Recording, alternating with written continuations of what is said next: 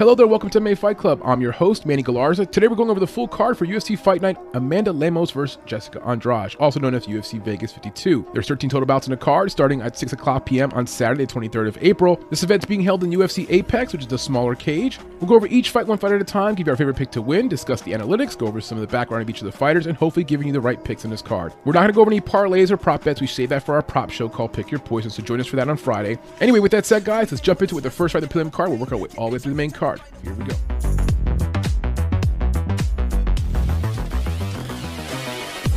All right, the prelim opens up with a welterweight bout at 170 pounds between Mike Jackson, who goes by The Truth, and Dean Barry, who goes by The Sniper. These are very two inexperienced fighters, about 6 fights between the two of them combined. Dean Barry is 4-1 overall. He's minus 1,125 on the money line right now. He's based out of Dublin, Ireland, and yes, he is friends with Conor McGregor. 29 years old in 9 months, he'll be 30 years old soon. We have him listed as 5'10" on height and Tapology with no reach. He's out of SBG Charleston. As for The Truth, Mike Jackson, he's 0-1. Not a great record by any means. A plus 700 underdog on the money line. He's out of Houston, Texas. 37 years young, 6'2" in height, so about a 3-inch height advantage, and a 74-inch reach. Pretty long arms. He's out of 4-ounce Fight Club. Now, this fight was booked 3 times, I believe, before. This is the 4th time it's been booked. Not sure why. At some point, Mike Jackson hasn't fought in a while, was looking for a fight. He's actually a journalist by trade and does some photography. At some point during the downtime, he asked the UFC if he could be a photographer, and they said no, but they wouldn't give him a fight. This is hilarious. This is the result of UFC doing so many events, and I'm not complaining. I want UFC every single weekend, but the reality is, here's the result. You're getting prelim fights with guys who probably don't even qualify to fight in PFL or Bellator at this point. For Dean Barry, he is 4-1 overall, about to be 30 years old, does have some good training partners, comes from a pretty good gym.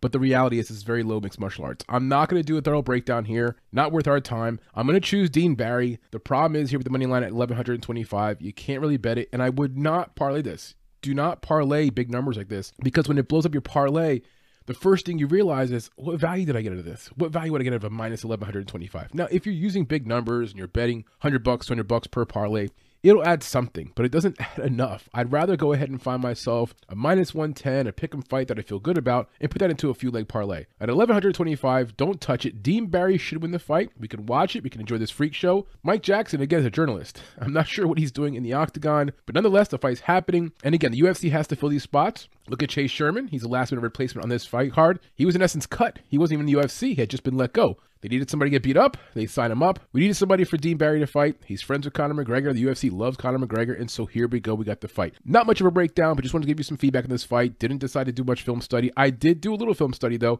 If you look down the film library below, you'll see some links there for this fight in the description. Do not parlay Dean Barry. If there's anything in to bet this fight, I would take the under. I believe Dean Barry at some point gets Mike Jackson out of there. If the under's not too bad of a price, minus 250-ish around there, maybe parlay that, maybe play that straight up. But you don't want to touch this 1125, and do not parlay it. All right, guys, on to the next one. Here we go.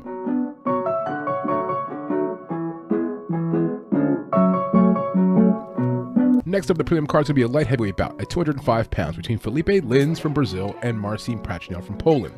Prachnio's 15-5 overall, 2-3 in his last 5 fights. A slight favorite in the money line at minus 120. He's based out of Amsterdam, 33 years old, 6'3" in height with a 74-inch reach. He's out of the gym called Tatuchen Dojo de Venter. As for Mr. Philip Lins, who goes by Monstro, he's 14-5 overall, about the same exact experience and almost the same record as Marcin. He's 3-2 in his last 5 fights. Slight dog here at plus 100 on the money line. He's based out of Rio Grande do Norte, Brazil, 36 years old, 6'2" in height, so 1 inch shorter, and a 78-inch reach, so 4-inch reach advantage there for Philip Lins. He's out of American Top Team, very good gym. As for the votes on Tapology, it looks like Prachnio is the favorite, getting 77% of the votes here compared to 23% of the votes coming in for Lins. I do agree. It's not going to be a thorough breakdown. I only watched a little bit of film, didn't have time to do a deep dive, and quite honestly, these early prelim fights right now, kind of trying to stay away from them altogether. I'm not sure I'm going to bet any of these early prelim fights because there's just so much wishy-washy shit going on. But I do like Marcin Prachnio, and here's why. You got Philip Lins coming down from heavyweight to light heavyweight. Never a good move, especially as you're getting older. It's usually not the recipe for success, put it that way. And with Philippe Lins, he also hasn't fought since 2020. Been about a 2-year layoff. And the last time he fought, he lost by knockout in round 1 to Tanner Boser. Again, no offense to Tanner Boser, but he's kind of been up and down. Knocked out in round 1. His prior fight before that, Andrei Arlovski, loses by decision. So he wasn't doing very well at heavyweight. Now he's dropping back down. 2-year layoff. Over the last 2 years, he had 6 bouts canceled. He was supposed to fight OSP. 3 times he got canceled against Ben Rothwell. A fight against Mays was canceled, and a fight against Azamat was canceled. Not sure what was going on. The bottom line is he's now supposed to be losing weight, Was pretty big in the past, upwards of 245, 250. Don't love him coming down at this point in his career. I think Prachnio, who's made some big improvements recently, has a 2-fight winning streak. He's fought 3 times in the last 2 years, so a lot more active. He beat Khalil Rountree and Ike Villanueva, who's on his card. Ike Villanueva, okay, not the best victory, but Khalil Rountree looking pretty good. He beat him by decision. So bottom line is, the arrow's pointing towards Prachnio. I like him to win the fight. How are we going to play it? The money line's perfect. It's a pick 'em. Play him straight up. I would have put more than a quarter of unit, half unit. I would not go aggressive with this fight because there is a chance that Philip Lins comes in here. He's got decent power, fought in the heavyweight division, surprises Prachnio. Prachnio's had some chin issues in the past. So bet this with caution. If you want to bet the fight going under, that's probably a good spot too. I don't think the fight goes the full distance. I think someone here gets the victory within those 3 rounds. But again, back to the money line. There's some value there at minus 125. I like Marcin Prachnio. Let's move on.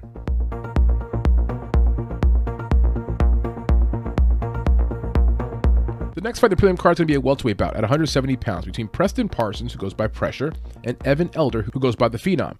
This fight was a late edition. Here we are still Wednesday evening, very late, and the prop bets are still not available for it. So we'll just touch it up a little bit, give you some background as much as we can, and we'll move on quickly. So for The Phenom, he's 7-0, undefeated. Based out of Deerfield Beach, Florida, 25 years young, 5'9" in height with a 71-inch reach. He's out of Sanford MMA. Very good gym. As for Preston Pressure Parsons, 9-3 overall, pretty good record, 4-1 in his last 5 fights. Also out of Florida, Jacksonville Beach to be exact, 26 years old, 5'11" in height, about a 2-inch height advantage with a 72-inch reach, a 1-inch reach advantage for Preston Parsons. He's out of Elevate MMA. As for the numbers coming in on Tapology, Parsons is the favorite, getting 59% of the votes here, only 41% of the votes coming in for Elder. I don't agree with the public votes here. I do think actually Elder has the slight advantage, specifically through the wrestling. He's got a decent wrestling background, hasn't fought very good competition, neither guy has, but he's undefeated. I think this is a good setup fight for him to come in here, get some experience. For Elder, it'll be his first UFC fight. For Preston Parsons, it'll be his second. In Preston Parsons' UFC debut, he fought Daniel Rodriguez, very good fighter, loses round 1 via TKO. Not the worst loss, considering Rodriguez is a pretty good fighter in his own right. Nonetheless, though, I think Evan Elder here comes in as the better, brighter prospect. He goes to 8-0, uses his wrestling and his grappling, maybe not the most exciting affair. Probably taking the over makes sense here. These guys are evenly matched. I'm thinking the fight starting round 3 is another good spot as well. These prelim fights tend to be the ones that really get the weirdest scorecards. These guys are not name brand yet.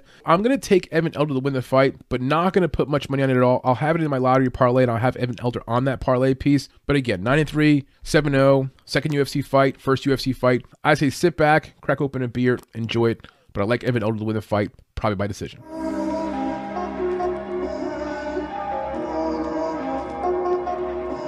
Next fight in the card is going to be a bantamweight bout at 135 pounds between the Asian fighter Avici Lang, who goes by the Mongolian Murderer, and Cameron Elise, who goes by Kamchita, who hails from England. Mr. Kamchita is 10-5 overall, 4-1 his last 5 fights, a dog here at plus 185 on the money line. He's about to be 31 years old, 5'9" in height with a 71-inch reach. He's out of BMF Ranch. Also did some training at Jackson Wick MMA. As for Avici Lang, he's 20-11-0 overall, so about double the experience in the cage, 3-2 in his last 5 fights, a minus 25 favorite. He hails from Inner Mongolia, China, which is why he goes by the Mongolian Murderer. He's 28 years old, 9 months, 5'7" in height with a 69.3-inch reach, and he's out of Jin Du Martial Arts Club. As for height and reach, they're comparable, but there'll be a slight advantage there for Cameron Elise in the reach and height department. As for the numbers on Tapology, Avici Lang is the favorite. He's 77% of the votes here compared to 23% of the votes coming in for Elise. It makes sense. I also like Avici Lang to win the fight as well. Let's take a glance at the striking numbers in these two fighters. For Avici Lang, averaging 6.03 per minute. Okay, not so bad, good output, but absorbing 8.30 per minute. Very negative ratio. He's getting hit 8.3 times per minute. And it makes sense when you watch him fight. The hands are low. His head movement is not very fast. He takes a lot of punches. He's never been knocked out, so he's got confidence in his chin. 31 total fights, never been knocked out. He's only 28 years old. He's probably still thinking, I cannot be knocked out. He's been knocked down by guys like Molina, but you know what? Cameron Elise is like, I got you, bro. I got one better for you. Because Cameron Elise is landing 1.92 per minute and absorbing 5.58 per minute. So low volume on the output and then getting cracked at almost 5.5 strikes per minute. That's a terrible ratio. As for takedowns, Avici Lang is averaging 2 takedowns per 50 minutes compared to Cameron Elise, who's averaging 0 takedowns per 50 minutes. Now, granted, Cameron Elise has only fought 1 UFC fight. These stats are only based on that one fight. For takedown defense, Cameron Elise has 0% takedown defense, and for Avici Lang, 54%. Let's talk back on these two fighters. For Avici Lang, he was born in Mongolia, that's why he goes by the Mongolian Murderer, but he's actually of Chinese nationality. He was motivated by his father's folk wrestling background to get into mixed martial arts. His name means universe in Mongolian. He's done some training at the Shanghai Performance Institute, which is sponsored by the UFC. He was fighting in the Win Ling Fang promotion before he signed to the UFC. Their most notable fighter, their alumni, includes Israel Adesanya, who was fighting in that promotion before he went to the UFC. He went 10-4 in WLF, winning his last 6 fights in a row. He signed to the UFC 2021. He's 0-2 to the UFC. 2 opponents in his Tapology we'll talk about. His last opponent, Cody Durden, 2021 decision loss. He came in as a plus 145 underdog. Keep in mind, Durden is 1-2-1 in his last 4 fights, so he's not necessarily lighting up himself. He got taken down very early in round 1 and could not get back up. He averages 2 takedowns per fight. He couldn't get Durden down at all. Matter of fact, he got taken down, got grappled, and that's how he lost the fight. I thought Durden was very tired in round 2. There was an opportunity there for Richie Lang to take advantage of that. He just didn't seem to do it. He ends up fighting a very boring fight, doesn't close distance enough, doesn't land enough, gets out wrestled, gets out grappled, and loses by decision. His prior fight, Jeff Molina. Now this fight's a little more exciting. 2021 decision loss. He got knocked down about 3 times in the fight. From one standpoint, you're like, okay, he recovered, has a decent chin, still got knocked down 3 times. He came in as a minus 105 pick'em, so he was even money coming into the fight. He got his ass beat in that fight. He showed me 2 things in that fight. 1, he could take an ass whooping, and number 2, even while getting an ass whooping, he still comes forward. In a close fight, that forward pressure, that forward momentum, just coming forward the entire time, that could garner him a victory in a close fight. His stand-up defense, terrible. Getting hit 8 times per minute, not a good thing. His hands are low. He has way too much confidence in his chin. He's fought about 31 total fights and never been knocked out. At 28 years old, he probably has too much confidence in his chin. He's been knocked down, but not knocked out. He has to shore up his stand-up defense. Molina picked him apart and beat his ass. He was bleeding, he was beat up, but again, he kept going forward, showed a lot of heart in that fight. The things I like about Richie Lang, I like the heart. I like the fact that he wants to fight. He doesn't back down. He keeps moving forward. He's also very durable. He's only been finished twice in his career, and those 2 times were by submission, not a knockout. And the forward pressure, it's going to matter. In a close fight, you want to be betting on the guy who's moving forward, engaging, has 2 takedowns per 15 minutes, can use at least 1 takedown in this fight to get around, has forward pressure. My concerns for Richie Lang, the stand-up defense. It's a nightmare. He's got to get his hands up, improve his head movement, something. In this fight, he probably overcomes that because the forward pressure will be enough to stymie Elise. But the thing is, Elise will have an open target. His head's wide open. It's got to get better at stand-up defense. He's a very one-dimensional fighter. He doesn't seem to have any kind of kicking attack, and his ground attack, it's dependent upon who he's fighting. If he fights a good wrestler, like for example against Cody Durden, former state champion, no wrestling. If he fights this guy right here, I don't know what to expect. Will he use the takedowns? He should use at least 1 takedown at some point to win a round, but he tends to regress back to the fighter who he is, a stand-up fighter, not a kickboxer, just straight up boxer with a karate stance. And he has yet to register a UFC win. That's not a good thing. He's got to pop his cherry and get a win. Hopefully this is a fight. Now, as for Cameron Elise from Britain, he fought in Cage Warriors, BA MMA, Brave CF, and Bellator prior to the UFC. He signed with the UFC 2020. He's currently 0-1 in the UFC. He hasn't fought in 2 years, and he has 2 children. His one opponent we're going to talk about is Kyler Phillips, his 1 UFC matchup, 2020 round 2 TKO loss. He got murdered in that. Was not even close. I don't recall Kyler Phillips being much of a takedown guy. Kyler Phillips did everything and anything he wanted to do in that fight. He landed pretty much every strike, kick, punch, body shot. He took down Cameron Elise at will. No big deal. It was no problem. He basically dominates the guy. Now, Cameron Elise came in there as a plus 300 underdog, so he wasn't expected to win the fight, but it was not the best showing, and he hasn't fought in 2 years. Unless he made some massive improvements in the last 2 years, and he is pretty young still, I don't see how he beats a guy like Richie Lang, who's not super skilled. He's got his own holes in his game, but the forward pressure, the zombie approach, that Korean zombie approach, is coming forward with no regard for his own safety. When you watch him against Kyler Phillips, he just simply doesn't look very good. Not really sure how he got signed to the UFC. I could be wrong. Maybe he comes out here, 2 years, made an evolution. Bottom line is, I think the Kyler Phillips fight sort of says it all. Now, some things I do like about Cameron Elsie. He's got a 100% finish rate. Yeah, you heard that right. All 10 of his wins were by finish. He's 10-5 overall. All 10 wins by either submission or TKO. He trains at a very good gym in Jackson Wink MMA, along with his hometown gym in England. So he's been around some good coaches and good partners, has maybe evolved, again, 2 years off, coming in here, maybe made some improvements, should be pretty healthy, shouldn't have any injuries, right? Now, my concerns for him, the 2-year layoff, that could be a positive or negative. The negative side is, it's been 48 months, hasn't been in a cage, hasn't fought a real fight. Does he have any ring rust? Does it take him a little bit of time to get acclimated back in the octagon? We'll see. Watching the fight against Kyler Phillips, he would throw big shots and be way off balance, which also led to him getting taken down or just getting countered. He holds his hands so low. If you're in a boxing stance, why are your hands down here? You have no chance of blocking anything. Now, you can't block everything. After some time, your arms will get beat up, your hands get beat up. You're better off moving and shaking, using your footwork. The point is, if your hands are low, it takes a long time to bring them up. You're just so open to get hit. And so his hands were all over the place. Sometimes he had them like up here, like some kind of a tie stance. They were never in guard. They were never like in a Brandon Moreno situation where you can actually block what's coming. And that's why both these guys have bad striking numbers. They're both in a negative. The fights we watched around this fight, we watched Richie Lang versus Jeff Molina 2021, Richie Lang versus Cody Durden 2021, and Cameron Elsey versus Kyler Phillips in his lone UFC fight in 2020. To watch those fights, go down below in the video description here on YouTube, and you'll find 3 links available as part of our free video library. Before I forget, the props I like for this fight. The fight with the distance? No. I like the fight going under 2.5, not the distance. I think if Richie Lang puts too much pressure on the Cameron Elise, eventually finishes him. So also Richie Lang by TKO. I like that prop. The safest prop, though, I think here is the fight starts round 2. If that's somewhere under minus 300, that's a parlay piece. I like that spot a lot because I see Richie Lang maybe winning round 1, but Cameron Elise, young fighter, coming in here, 2 years off, should have made some improvements, been fighting at some good gyms. He should come in here at least get to round 2. So the fight starting round 2, if that's minus 300, I'm looking at that as a parlay piece. That's the breakdown again, guys. Thanks for joining us. If you haven't done so already, please like or unlike. If you don't like our content and you disagree with us, hit that down marker. It's okay. We can live with it. But if you do like the content, like it, share it, subscribe, leave a comment. We appreciate you guys being here. We'll see you guys.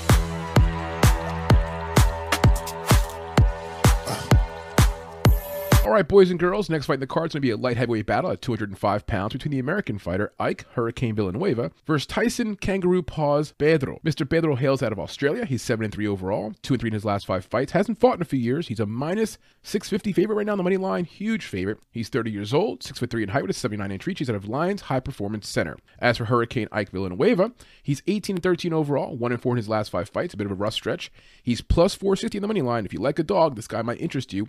He hails out of Houston, Texas, 38 years old, 6'1" in height with a 73-inch reach. He's at a 4-ounce fight club. So height and reach-wise, a big advantage there for Pedro. Look at the numbers on Tapology. It appears that Pedro is also the big favorite, getting 94% of the votes here. Only 6% of the votes here coming in for the American fighter. I do agree with the public. I think Pedro wins the fight. He has had a long layoff, though, which we'll go over, which is a little bit concerning. And at minus 650, he's a huge favorite. He's been a big favorite before, and he's lost. Kind of concerns me overall. Anyway, the striking numbers. Pedro's landing 2.7 per minute, absorbing 2.55. Positive ratio, but barely positive. As for Ike Villanueva, he's like, listen, you can hold my beer on this one. He's landing 4.35 per minute, absorbing 7.91. Terrible ratio, almost receiving double the amount of input versus output. Never good to see that. I imagine in this fight, that's also going to be a problem for him. Tyson Pedro is a very good striker. Pedro landing 0.74 takedowns per 15 minutes, also 0.74 for Villanueva. Neither guy's much of a wrestler or a grappler. They're more stand-up strikers. For Tyson Pedro in the past, he has been taken down, does a pretty good job of getting back up. With 52% takedown defense, he has to get back up. As for Ike Villanueva, he's got 100% takedown defense. One of the lonely good stats we have here on Ike Villanueva. As for the background of these two fighters, let's talk about Mr. Pedro first. He hails from Australia. He was born to Spanish and Australian parents. He's the son of John Pedro, who's widely known as the guy who brought mixed martial arts to Australia. He's also the former owner of King of the Cage. Tyson Pedro began Japanese Jiu-Jitsu when he was 4 years old. Quickly after that, he began Brazilian Jiu-Jitsu and also did some boxing. He's one of the first fighters in the world to actually fight in a cage in Australia. He has 7 black belts in a variety of martial arts. He has a very unique path to how he actually got into the UFC. Here's the story. He fought in Australian Fighting Championship 17. He won the fight via rear naked choke.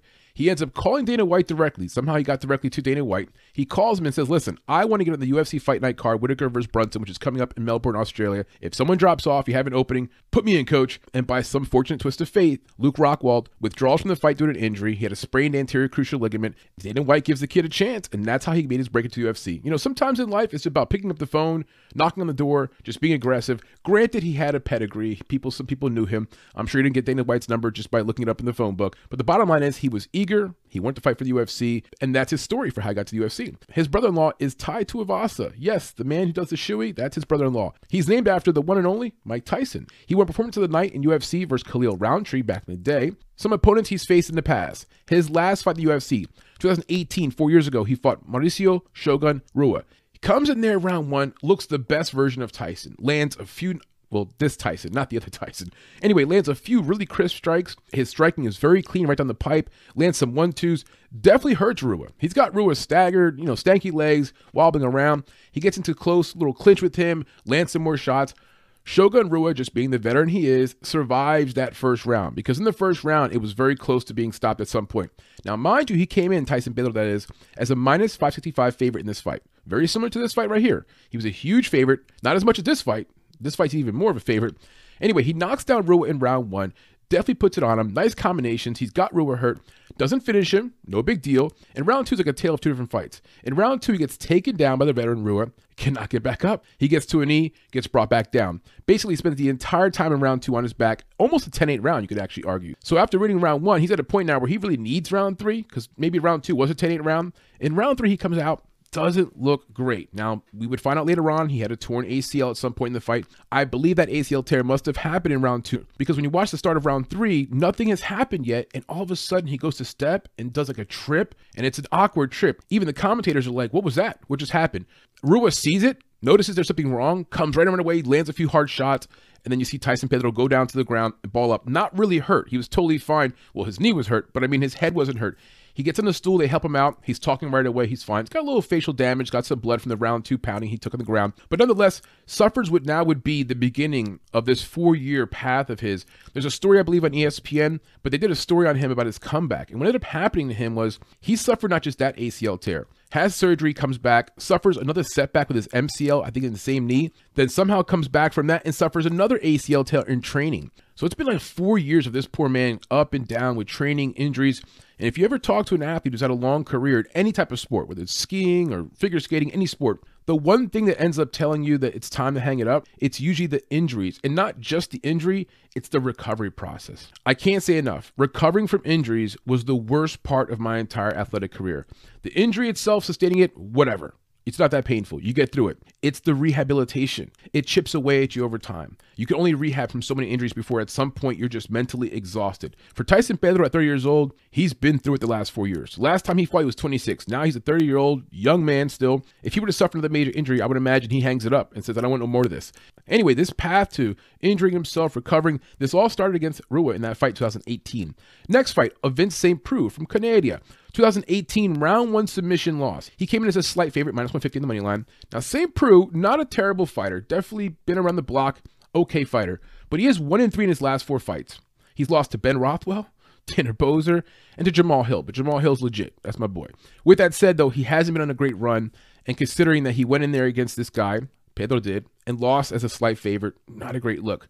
One more fight, 2017, decision loss to grimy Ilir Latifi. When I say grimy, I mean grindy. Like, he likes to take the fight to the ground. It's ugly, not usually very exciting. But the bottom line is Latifi knows how to get a win by wrestling and grappling, and Tyson Pedro is not good in that area. Again, Tyson Pedro came to that fight, another favorite, minus 140 money line. He's definitely more talented than Latifi. He's definitely a better striker than Latifi, taller than Latifi, has all the physical features you would want in a fighter. But Latifi is the kind of guy where he makes it ugly. And so for Tyson Pedro at that time, I believe he was about 25 years old. A little bit younger, maybe a lesson learned. The things I like about Tyson, he's got an excellent boxing game. His skill set is amazing on the feet. He's also quite tall. He's listed at 6'3", but he looks taller than that. If you look at pictures of him on Instagram and stuff, he's like towering over the everyday person. So very long, tall build, got good, nice reach. And in this fight, he's going to have a 6-inch reach advantage. He should be able to use that to his benefit. Ike Villanueva is not the greatest boxer, not the greatest stand-up defense, obviously absorbing 7.91 strikes per minute. But I can see Tyson using that reach and actually landing some hard shots early on in the fight. And that goes to my second point. His hands are heavy. He's got some knockout ability in his hands. And now that he's a few years older, getting into that range of old man strength, I think that he's going to even be more powerful this fight. I don't see how Ike Villanueva gets that at round 1. I believe Tyson puts it on him pretty early and often. Now, my concerns for Tyson Pedro, it's the obvious things. We talked about the injury already. I'm not going to get all back into that. But 4 years being injured, recovering, coming back and forth. Does he come in here tentative? Does he come in here worried about another injury? Does he come in here nervous? It will surely take him some time to acclimate to this environment. He just hasn't been in a cage fight in over 4 years. And lastly, hasn't shown good grappling skills or wrestling skills. Really got taken advantage of by the veteran Rua. It won't be a factor in this fight, but it's a weak part of his game. As for the Hurricane Villanueva, he was born Isaac James Villanueva in Houston, Texas. He works as a machinist full-time as a day job when he's not fighting or in camp. He has 3 children. He's the former light heavyweight champion in Fury FC. He signed the UFC in 2020. He lost his UFC debut against a guy named Chase Sherman, who's also now on this card as a replacement. You never want to have that on your resume. You don't want to be losing to a guy named Chase Sherman, which I shouldn't put it that way. I have nothing against him. Just hasn't been the best UFC fighter. Let's put it that way. He has a 1-4 UFC record. So Ike has a 1-4 UFC record. Not the best run for him recently. Now, some prior opponents he fought against. He fought Trevin Giles in Legacy FC 2016. Lost that fight, round 3 submission. He fought Chase Sherman in his UFC debut, as we mentioned, 2020, round 2 TKO loss. He fought Jordan Wright in that same year, round 1 TKO loss.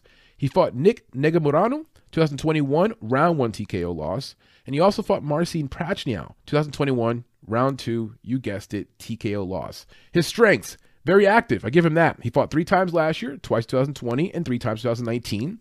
He does have some KO power in his hands. The results are there in Tapology. His last 5 wins have all been by TKO. Now, my concerns with Ike Villanueva, the most obvious one, durability has definitely become an issue for him. He's been finished in 4 of his last 5 fights. He's been finished in 8 of his last 9 losses. So clearly the chin is starting to go. And at 38 years old, he's clearly at the tail end of his career. And it's typical that fighters, as they get older, the first thing that starts to go is the chin.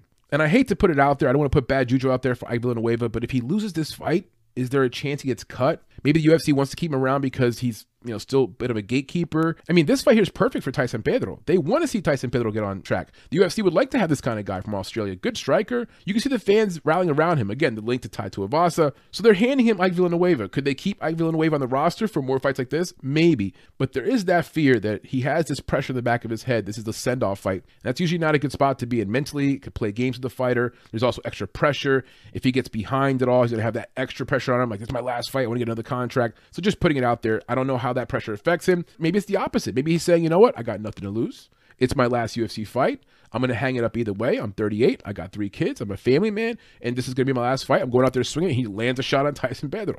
And last but not least, his last win was over a guy named Moria. First name Vinicius, I believe. Brazilian fighter. 2021, just last year. But here's the thing about Moria. He's no longer in the UFC. And he went 0-4 in the UFC. I'm sorry to take away that win from Ike Villanueva or take shots at that win, but it's just the reality of where he's at right now. He's getting older. His last win was against a guy who was 0-4 in the UFC. Dropped 4 of his last 5 fights and got finished in all 4 of those fights. The fights we watched, I bring down this film, we watched Pedro versus Rua, 2018, and Villanueva versus Negro Morano, 2021. To watch those 2 fights, in the description, you'll see 2 links as part of our free video library. The last few notes I have these 2 fighters. Experience-wise, I got to give the edge to Ike Villanueva. He simply has fought almost double the amount of mixed martial arts fights, and he's fought, 5 times since the last time that Tyson Pedro has fought. Clearly, he has the advantage in that department. For fighter IQ, it's tough here because there is more experience for Villanueva. Clearly, he's been in there a lot, been in there more recently. But Tyson Pedro does train with some very good guys. He comes from a pedigree where, again, his dad was in the fight game. He's been on the mat since he was 4 years old. Brother-in-law of Tai Tuivasa. He's surrounded by a lot of talent. He's surrounded by good mixed martial arts. So from a fighter IQ standpoint, at a 7-3 record, having lost as a big favorite in his last fight, I do question his IQ a little bit. 4 years outside the octagon, I don't question his IQ, but then I question experience. You haven't been in there in a minute. So I'm going to rate these guys about the same level when it comes to fighter IQ. For cardio, I didn't like the way Tyson Pedro looked in round 3 of that fight against Rua. Now, granted, he had an injury, but it was even before that. Didn't look very fresh. Had a good round 1, and then started to taper off. He's a very big guy. Not super jacked, doesn't have that over-muscly physique where he sort of gets drained, but still, didn't look great. For Ike Villanueva, I don't think he even knows what round 3 looks like. So this fight probably doesn't look good if it gets to round 3. And if it does get to round 3, the younger fighter here, 30-year-old Tyson Pedro, should have an advantage. But the cardio area is still something I have to see from Tyson Pedro. And for Ike Villanueva, never seemed to have very good cardio anyway. He's more of a stand-up, strike, get in the phone booth, hit you as hard as I can for the first round or 2. And if I'm exhausted, I'm exhausted. I get knocked out. Maybe you get knocked out. I don't expect this fight going to round 3. As for finishing ability, again, I'm giving them the same score. And the reason being is Tyson Pedro has not been in there in 4 years. I can't say it enough. He has finished people before that. He's also been finished himself. As for Ike Villanueva, his last 5 wins have all been TKO wins. Not his last 5 fights, but his last 5 wins. So for finishing ability, I'm giving him the same rating. Though I think in this fight here, the best version of Tyson Pedro does knock out Villanueva, no question. As for boxing, I give the edge to Tyson Pedro. His boxing is much cleaner, right down the pipe, better combinations, just better technique, keeps his head up. Ike Villanueva is a little bit more of a brawler when he's boxing. He kind of closes his eyes, swings as hard as he can, leaves himself open for counters.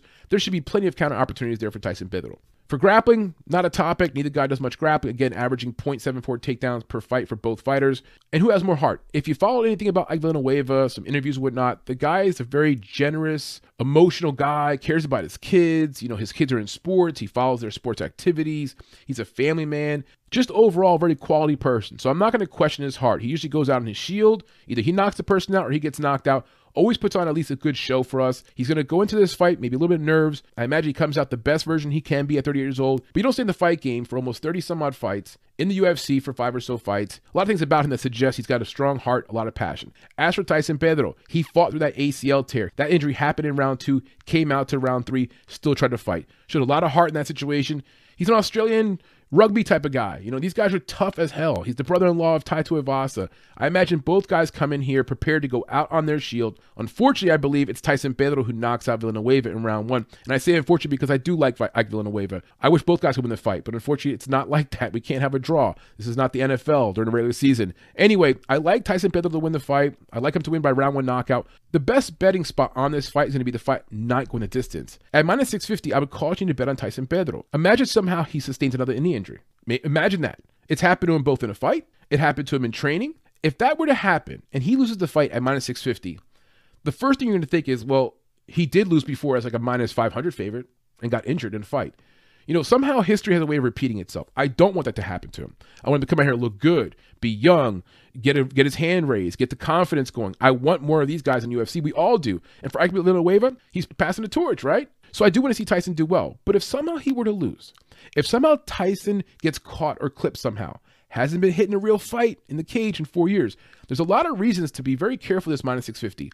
I'm not going to bet it straight up. I'm not going to parlay it at all. Remember I said this. Do not parlay Tyson Pedro at minus 650. Trust me, you're going to save yourself a lot of heartache when this fight gets to round 2 or 3 somehow, and then it becomes like a gas tank thing. He's coming back after 4 years, under the bright lights. There's going to be some emotions going on. He's going to be a little riled up. If round 1 doesn't go his way, maybe he gets clipped, and he somehow loses this fight, I pray you don't have him in your parlays, put it that way. The best betting spot in this fight is clear the fight knock with a distance. That should be something under minus 650. It can't be minus 650. Probably going to be around like minus 300-ish. Consider this. 2 weeks ago, right? Gilbert Burns and Khamzat Chimaev fight. The fight knock with a distance in that fight was like around minus 300, minus 330. I had it in some parlays. Yeah, I suffered when it went to full distance. I couldn't fucking believe it. But if that was minus 300, we got these two guys here. It's got to be around that same range, if not even better. So bet that spot. Don't take that minus 650. If you're going to parlay something, parlay the fight knock with a distance. The second parlay I like is round 1 or round 2, those two parlays for Tyson Pedro ending the fight by some kind of TKO KO. Those are the props I like. That's the breakdown, guys. If you haven't done so already, you know what to do. Please like and subscribe and spread the word about our channel. Tell them the MMA Fight Club does the deepest dive in the entire industry. We give you the background, stats, analysis. We may not always be right, but hopefully we give the people what they want. They want information. They want breakdowns. They don't want to hear a bunch of ums and ahs, and I'm not picking on anybody, okay? So don't take it the wrong way, guys. I'm just saying here at MMA Fight Club, we do deep dives, we have analysis, we have our notes all prepared. And matter of fact, pretty soon we'll be making our notes available for you guys absolutely for free. That sums it up, guys. I like Tyson Pedro to win the fight. Good luck with this one. If we're off, if we're missing something here, maybe you have another prop that you like, message us. Send it to us via DM on Twitter or Instagram, or post it right here in the video as a comment. Thanks for joining us again, guys. We'll see you soon.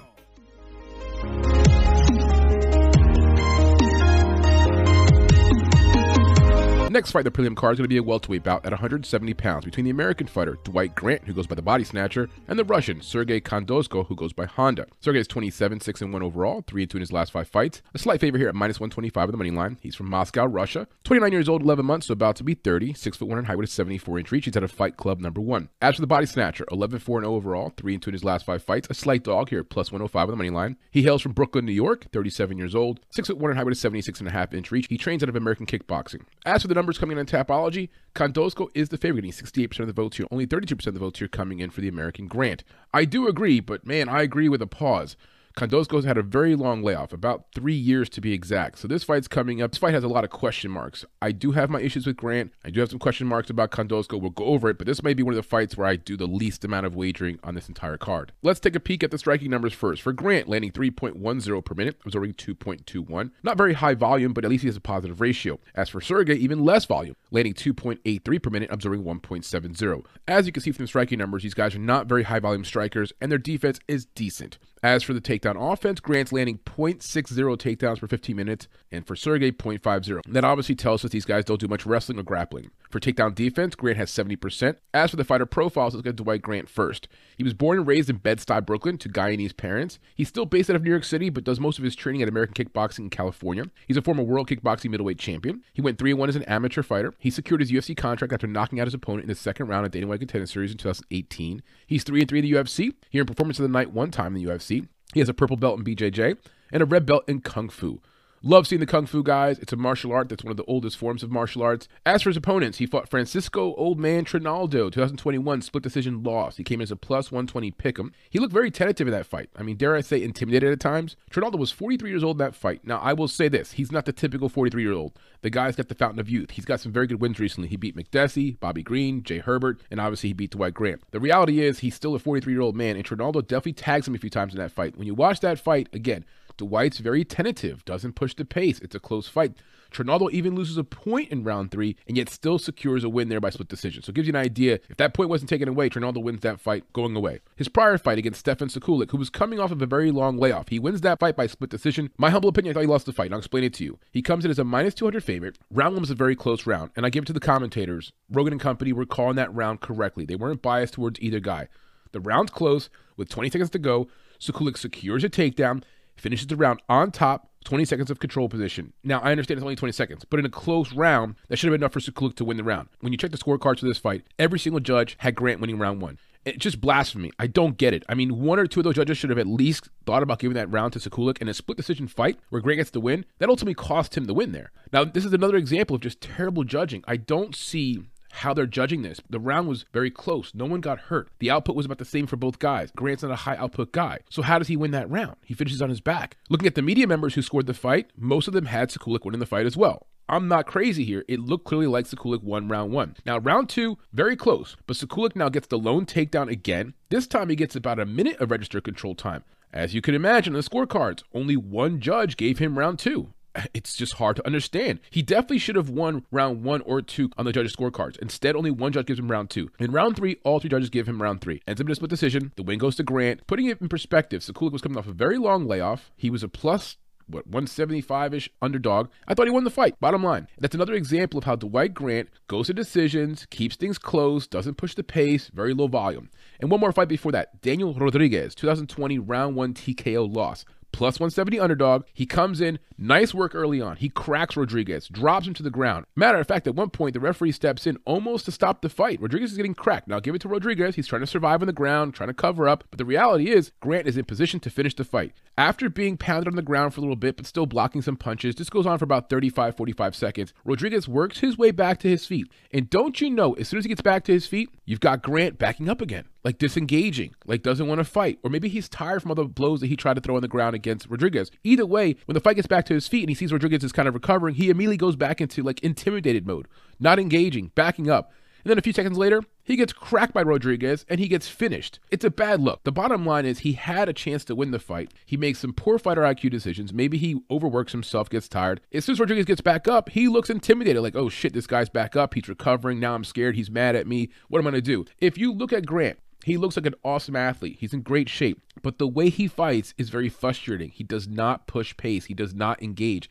And even in that fight, when he had a guy hurt, once the guy got back to his feet, he retracted back to that same fighting style of backing up, one punch at a time, not engaging, looking intimidated. Now, the things I like about Grant, he's a very active fighter. He fought twice last year, once in 2020, but he had 2 cancellations. He also fought twice in 2019. He's faced some pretty good competition in the UFC. I will give him that. He's faced some good level of guys like Rodriguez, for example. He's got solid cardio. Excellent reach for this division. He'll have a 2.5-inch reach advantage in this fight, but usually has even more than that for most of his fights in this division, just very long arms. He's got a pretty solid chin. He's only been finished 1 time in his 15 pro fights, and that was against, obviously, Rodriguez. So overall has been pretty durable. Now, the weaknesses I see for Grant, he lacks finishing ability. In his last few fights especially. His last 2 wins were via split decision, and his last loss was also via split decision. He slows down at times in fights, lacks volume, throws 1-2 punches at a time, doesn't really do 3-4 punch combinations. He'll throw 1 punch, 1 kick, lead jab followed by 1 punch, disengage. Back up for a few seconds, 1 punch, back up for a few seconds, 1-2 punches, and then resets. Just doesn't have that high volume, doesn't push the pace, unless obviously he has a guy hurt. When he had Rodriguez hurt, he pushed the pace, jumped up top of him, started landing more punches. He also does that Macy Barber thing where he throws a lot of air jabs. Now for him, I will say it's more of a setup, a feint, but the bottom line is he literally throws about a good 30 to 40 air jabs every single round. And for a guy who has low volume, why don't you focus on getting a little closer? You got the reach with your arms. Start landing some of those punches. And my biggest criticism, he just simply doesn't engage. He looks like he's not looking to fight at times. Like he wants to win the fight in the scorecards. Like he wants to fight as far as distance as possible. And granted, some guys are good at distance, and that's where his game is at. But it's almost to a fault. Like he's looking to fight as far away as possible so he doesn't get hit, doesn't have to engage, 1 punch at a time. If you put your money behind a guy like Grant, you're going to be frustrated. Even if he gets a win by split decision or some kind of blind judges who help him out, the reality is he's not going to come in there and be dominant and fight like, for example, like Charles Jourdain from Canada. He just doesn't have that gene. Surprising, he's from Bed-Stuy, Brooklyn. If you don't know, Bed-Stuy, Brooklyn is the home of Notorious B.I.G. I've got some family there. I was born not too far from that hood, and yes, it used to be the hood. Now it's completely gentrified. You got million-dollar homes and whatnot, but when I was growing up in the 80s and going back and forth to visit family, that was one of the roughest places to grow up, right next to Brownsville, where Mike Tyson's from. I don't see that in him. He came from Guyanese parents. Guyanese people are very peaceful, and if you see him on social media, Instagram, comes off as a very, like, nerdy, nice guy. I don't say nerdy in a bad way. Just doesn't look the kind of guy who's from Bed-Stuy. And he definitely doesn't fight like who's from Bed-Stuy. Anyway, let's move on to Sergey Khandozhko. He was born in Russia, grew up in Moscow. He made his pro debut in 2011. He began his pro career with 14 straight wins in the regional Russian scene. Now, he moved up to ACB prior to coming to UFC. And in ACB, he went 3-4, a little bit more of a step up in competition than the Russian regional scene. He signed with the UFC 2019. He has a 1-1 record in the UFC, has trained at some of the top gyms in the world like Tiger Muay Thai and American Kickboxing. His most notable opponents, he fought Rustam Khabilov, 2019, his last fight. Now, Khabilov has not fought since then. Not sure what's going on with this guy, but pretty legit fighter. The guy's 10-3 overall in the UFC, has a 24-4 overall record. Overall, just a tough opponent. He was a plus 165 underdog in that fight. In round one, Sergey does a good job at defending the takedowns. That's all Rustam wants to do. He's a takedown artist, a wrestler, a grappler. He's from Dagestan. Unfortunately, though, in round 2 and 3, he can't stop the takedowns now. He gets ragdolled the last 2 rounds. It's not even close. He doesn't get hurt, but he gets ragdolled. Tons of takedowns. I want to say about 6 or 7 takedowns in round 2 and 3 combined. Rustam registers a bunch of control time, and the bottom line is Sergey cannot keep him from taking him down. And it surprises you. Sergey's from Russia. You're thinking all these Russians can wrestle. Not all of them can wrestle, and they're not all from Dagestan like Rustam Khabilov. So he loses that fight there, 2019. And that was his last fight. We'll talk more about this. That was 3 years ago. That was his last fight. His prior fight, Rostam Akhman, not Rustam, Rostam.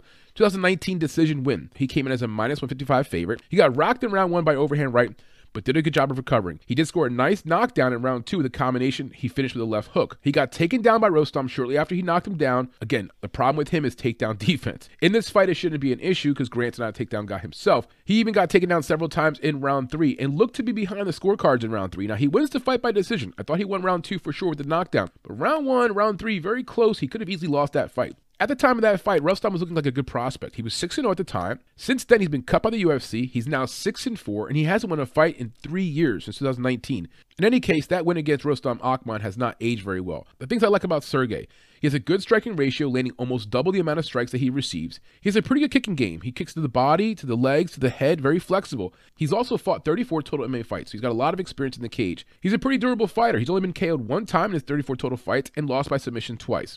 Now, the biggest issue for him, the biggest weakness that I see, needs to increase his volume, but he's fighting a guy like Grant who also has low volume. Who's going to come out here and decide to throw more punches? That person probably wins the fight. And most concerning is he's coming off of a 3-year layoff. He hasn't been nearly as active as Dwight Grant. There's a lot of question marks there. In some cases, that layoff could be good. Did a lot of training, got himself in shape, maybe added some more tools, or he's going to have a bunch of ring rust in the octagon, not the ring. But you get the point. He's going to come in here and maybe have to take a round or 2 just to get adjusted. I hope not, but it does help him in the fact that he's fighting a guy like Grant who doesn't push the pace, doesn't want to engage, and will probably allow him all the time he needs to adjust and get used to being in the cage again. Not to mention Grant will not try to wrestle him or grapple him. He has no wrestling ability at all, averaging 0.5 takedowns per fight. That's not going to be a factor in this fight. He's displayed very poor takedown defense. Again, not going to be a factor in this fight. He isn't able to get up when he gets taken down. Again, not going to be a factor in this fight. The fights we watched right now in this film, we watched Khandozhko versus Khabilov 2019, Khandozhko versus Akhman 2019. We watched Grant versus Trinaldo 2021, Grant versus Sukulik 2021, and Grant versus Rodriguez in 2020. To watch those 5 fights, if you look down below here on YouTube, you'll see in the description that we have 5 links available as part of our free video library. The last few notes I have these 2 fighters. Experience-wise, about the same. I'd like to see Sergey be more active, of course, but the reality is he has fought 34 total fights compared to 15 for Dwight Grant. Now, I think Dwight Grant's fought the better competition. He's slightly older at 37 compared to 30 years old here for Sergey. So experience-wise, I'm going to level them out as about equal. Now, fighter IQ, I give the edge to Dwight Grant. Though his fighting style is frustrating, he simply has fought a lot more recently. I don't like that Sergey hasn't fought very much. At 30 years old, not sure what he's waiting for. Maybe he has some things going on in his life, but the bottom line is fighter IQ is a little bit of a question there for Sergey. For cardio, they both have looked decent in round 3 of their fights. They're not high output guys anyway, so they're not do a lot of high energy moves. Cardio checks out. These guys should be okay if the fight gets to round 3. Finishing ability, both very low finish rate. I don't see a lot of power in their punches. They've had some knockdowns, yes, but I don't see them being high level finishers. And again, they don't have that animalistic instinct. They don't come forward very much. They sort of allow the fight to come to them. For boxing, also very similar. Grant will have a reach advantage. He does have some boxing ability. He definitely throws with some power at times, but the same thing for Sergey. He throws with power at times too, but he doesn't necessarily light you up. So for boxing wise, again, equal. And for grappling, it's non-existent, not even a factor. Who has more heart in this fight? Another question mark. I can't tell you who's got more heart. I can tell you Dwight Grant doesn't mix it up. It's not a very good quality if you're talking about who has passion and heart, who wants to go in there and fight. I can also tell you that Sergey has been out of the octagon for 3 damn years. There's a lot of question marks in this fight. I don't like passing on a fight altogether, but if you're going to pass on a fight in this card, this might be one to pass on. I favor Sergey Khandozhko to win the fight, and that's more because of my issues with Dwight Grant, not because I like Sergey so much. Then the fight goes a distance. That's a prop to consider. I think 2 more props to consider is the fight going to decision for either fighter, and the fight starting round 2. I like the round props. And so if the fight starts round 2 is around, I don't know, minus 250, minus 300, could be a parlay piece. I don't see either guy here pressuring the pace enough in round 1 to end the fight in round 1. As for gyms, it should be noted, Sergey's training at some of the top gyms in the world, but he's bounced around, and Dwight Grant as well. He's based out of AKA in California, but he's also done some training at some other gyms that are notable. Gonna be a close one, guys. Don't put too much money behind this. You're gonna be frustrated. That's the breakdown, though. Thank you guys for joining us. If you haven't done so already, please like and subscribe, and take advantage of our free video library below. We'll see you guys on the flip side. Deuces.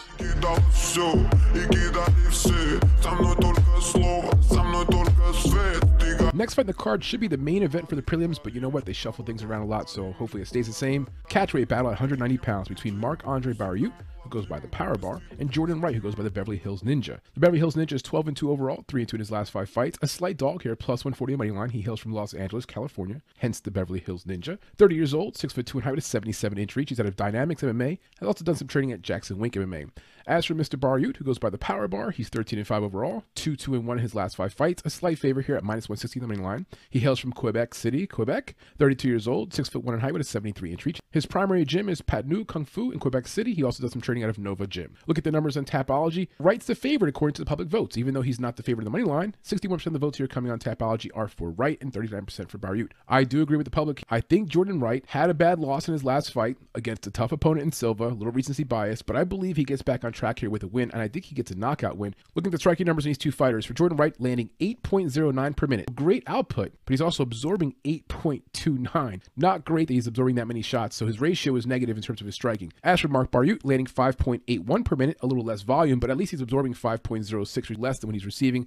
Not much less, so his ratio is still positive, but barely positive. So if you look at just striking output, Jordan Wright throws more, but his stand-up defense, not so good. And when you watch him fight against guys like Silva and Pickett his last 2 fights, he leaves himself wide open for shots, especially when he thinks he has a guy hurt. That's when he's at his most vulnerable to getting countered. We'll talk more about this when we break down his profile. For takedown offense, 0 takedowns so far in the UFC for Jordan Wright. It makes sense. He has a karate background, Muay Thai background. He looks to fight in the feet exclusively. As for Marc Barriault, looks like he could probably wrestle, but his numbers say otherwise. 0.35 takedowns per 15 minutes, so not much of a wrestler either. For takedown defense, Jordan Wright has 100% takedown defense. If you watch the fight against Pickett, he defends the takedowns very well. For a guy who doesn't do much wrestling or grappling, has good takedown defense. As for Marc Barriault, not so bad either, 70%. But again, I don't believe that takedown is going to be part of this fight. Let's talk about the background of Mr. Jordan Wright. He was born in San Antonio, Texas. He started gymnastics at 4 years old. He grew up a very privileged child. His parents were both very successful. His mom was a lawyer. His dad was a businessman. After watching Dragon Ball Z on television, he developed an interest into mixed martial arts. He began karate and Muay Thai at a very young age. He competed in his first Muay Thai tournament as a young teenager. He moved to New Mexico to try out for Jackson Wink MMA while also attending the University of New Mexico. And prior to the start of his freshman year in college, he actually lived and trained at Jackson Wink MMA.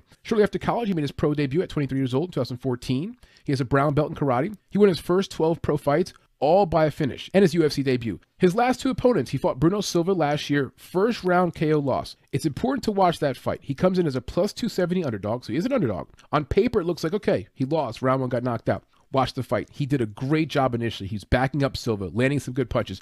Silva's a warrior. He could take a punch. But Silva was definitely cracked, a little wobbly. He gets Silva in the clinch, lands some nice knees. It's all going his way. And then as he disengages from the clinch against the cage, Silva cracks him with a really hard overhand right, clearly wobbles him. He falls down. He tries to recover. He can't fully recover. He's trying to spin, grab legs, whatever he can do. The ref steps in. It wasn't an early stoppage, but I'll give it to the Beverly Hills Ninja. He was fighting to get position and do something. He wasn't just giving up. But that's the price you pay when you get sloppy. It's the one big criticism I have for Jordan Wright. When he gets a guy a little bit hurt, when he backs someone up, he leaves his head wide open. Things are coming, swinging from the hip, legs, whatever. He's off balance. If he fights someone like the caliber of Silva, where he has him hurt, but they're still kind of there, he risks getting finished at some point himself. Against Jamie Pickett, 2021 last year as well, first round KO win. He starts off that fight very similar to the Silva fight. He's got Pickett against the fence. He's knocking him around, landing the better shots, comes in as a -110 pick'em, and looks like a -400 favorite coming into that first round. He gets Pickett hurt, lands some nice knees in the clinch.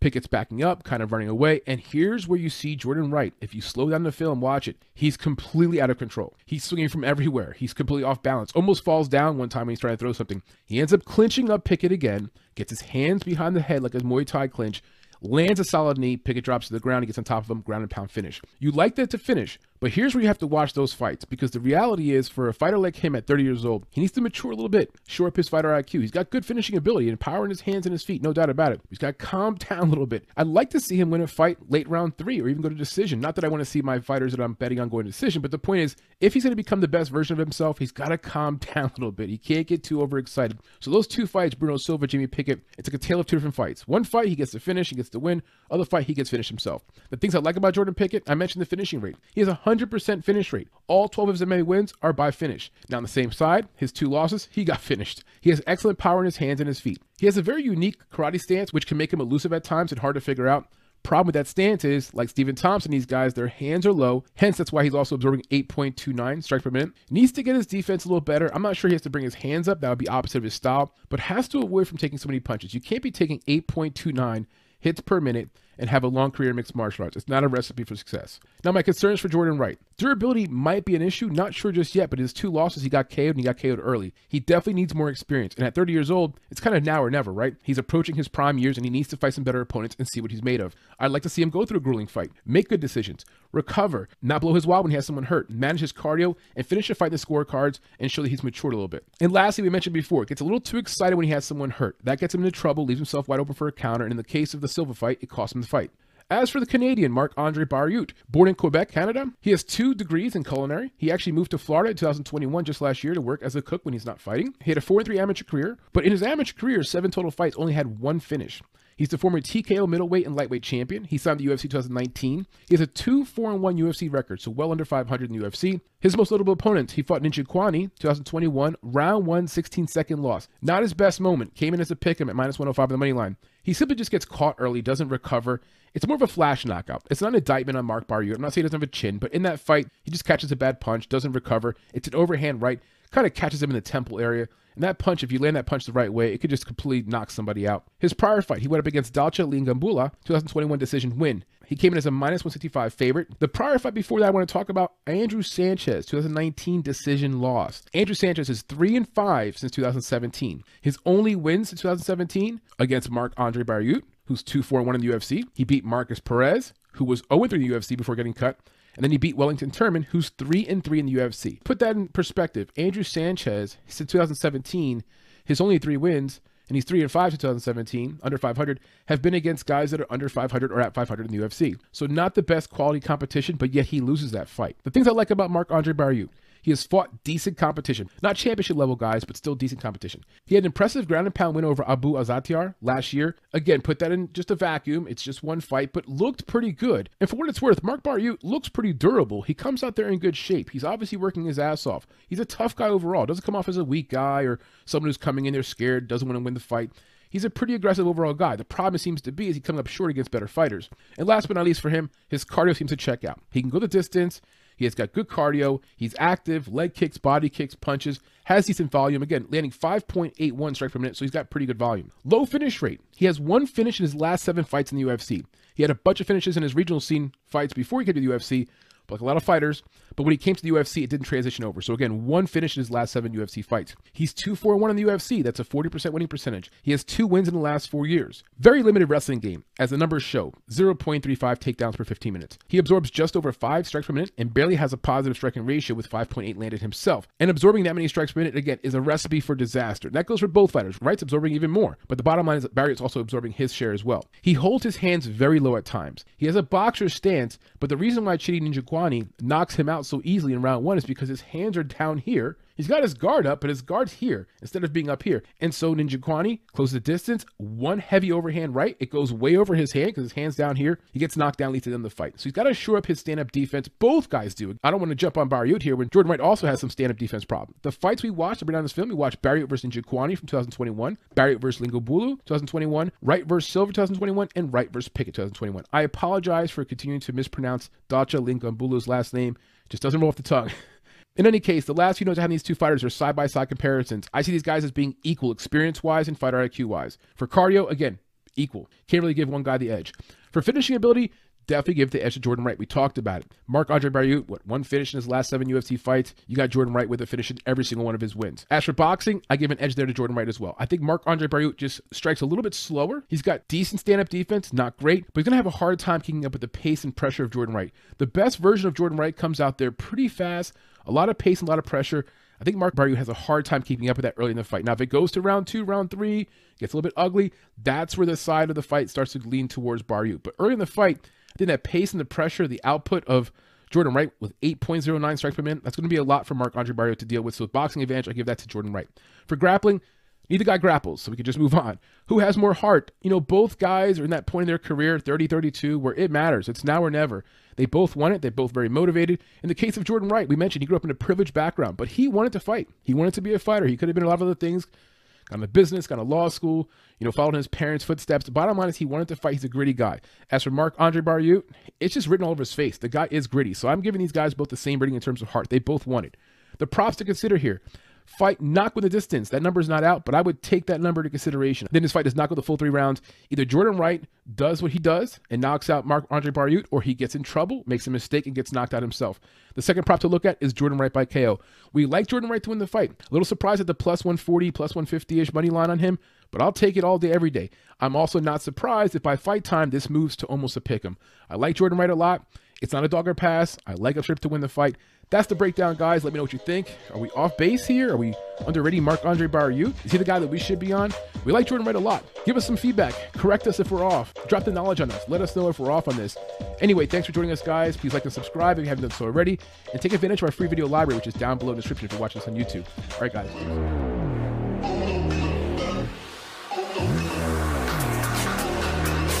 Righty, next up we've got a featherweight bout at 145 pounds between the American fighter Lando Vannata, who goes by Groovy, and Charles Air Jourdain from Canada. Jourdain is 12-4-1 overall, 2-2-1 in his last 5 fights. A slight favor here at minus 140 in the money line. He hails out of Quebec, Canada, 26 years old, 5'9" height with a 69-inch reach. He's out of Academia Pro Star MMA. As for Groovy Vannata, he's 12-5-2 overall, 3-2 in his last 5 fights. A slight dog here at plus 120 in the money line. He's based out of Albuquerque, New Mexico, 30 years old, 5'9" height with a 71-inch reach. He's out of Jackson's MMA Acuna. I'm not sure if that's related to Jackson Wink's MMA because he did train at Jackson Wink MMA before. So as for height and reach, these guys are very similar. A 2-inch reach advantage there for Vannata and the same height on both fighters. Looking at the numbers here on Tapology, Mr. Air Jourdain is the favorite, getting 69% of the votes compared to 31% of the votes coming in for Vannata. I do agree. I think it's a close fight. These guys are very evenly matched. I think Vannata is one of those fighters where he's not great at any one thing, but he's good overall. So he's a tough opponent, not easy to finish. As we break down this fight here, we'll try to convince you that Charles Air Jourdain is the right pick. Let's take a glance at the striking numbers in these two fighters. For Charles Jourdain, averaging 5.7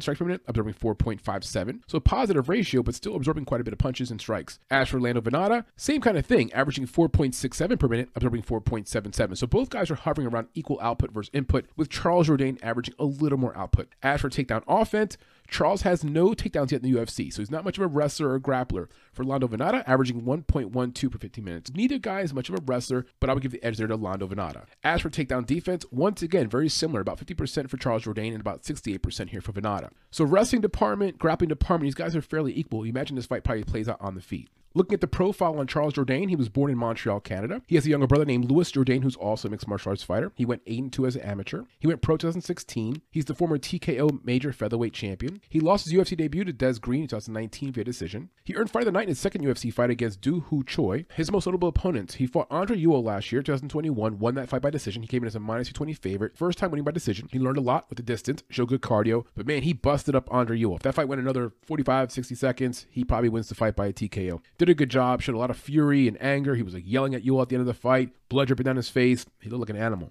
His prior fight, Julian Erosa, 2021 submission loss. Now that was a tough one. He came in as a minus 200 favorite in that fight. He ends up losing the fight against a veteran, gets caught up in the wrong position. His submission defense isn't great. We'll talk more about that as we break down his profile. A prior fight before that, Andre Fili, a name we recognize. He came in as a plus 185 underdog, loses the fight by split decision. Pretty good job. One judge thought he won the fight. It was an even fight overall. Loses the fight but goes a distance, again shows good cardio. And one more fight to discuss. Du Choi, 2019, round 2 TKO win. He came in as a plus 300 underdog. If you had him in that fight, you were pretty happy after cashing that ticket. Bottom line is, he's not getting beaten badly. He's not getting beat up or TKO'd. Yes, submission loss against Erosa. He's fought some decent quality opponents and he's held his own. Some things I like about Jourdain. He's got an excellent finish rate, 92% to be exact. He's got 11 finishes in his 12 wins. His only decision win was his last fight against Andre Ewell. And again, that fight went a little bit longer. He probably finishes Ewell as well. He's also very durable with a good chin. He's never been knocked out or TKO'd. He had one loss by finish, and that was by submission against Julian Erosa. He doesn't shy away from mixing it up and making a good old-fashioned street fight. He's the kind of fighter where once he gets hit one time really hard, it sort of wakes him up, so he doesn't back away from a fight.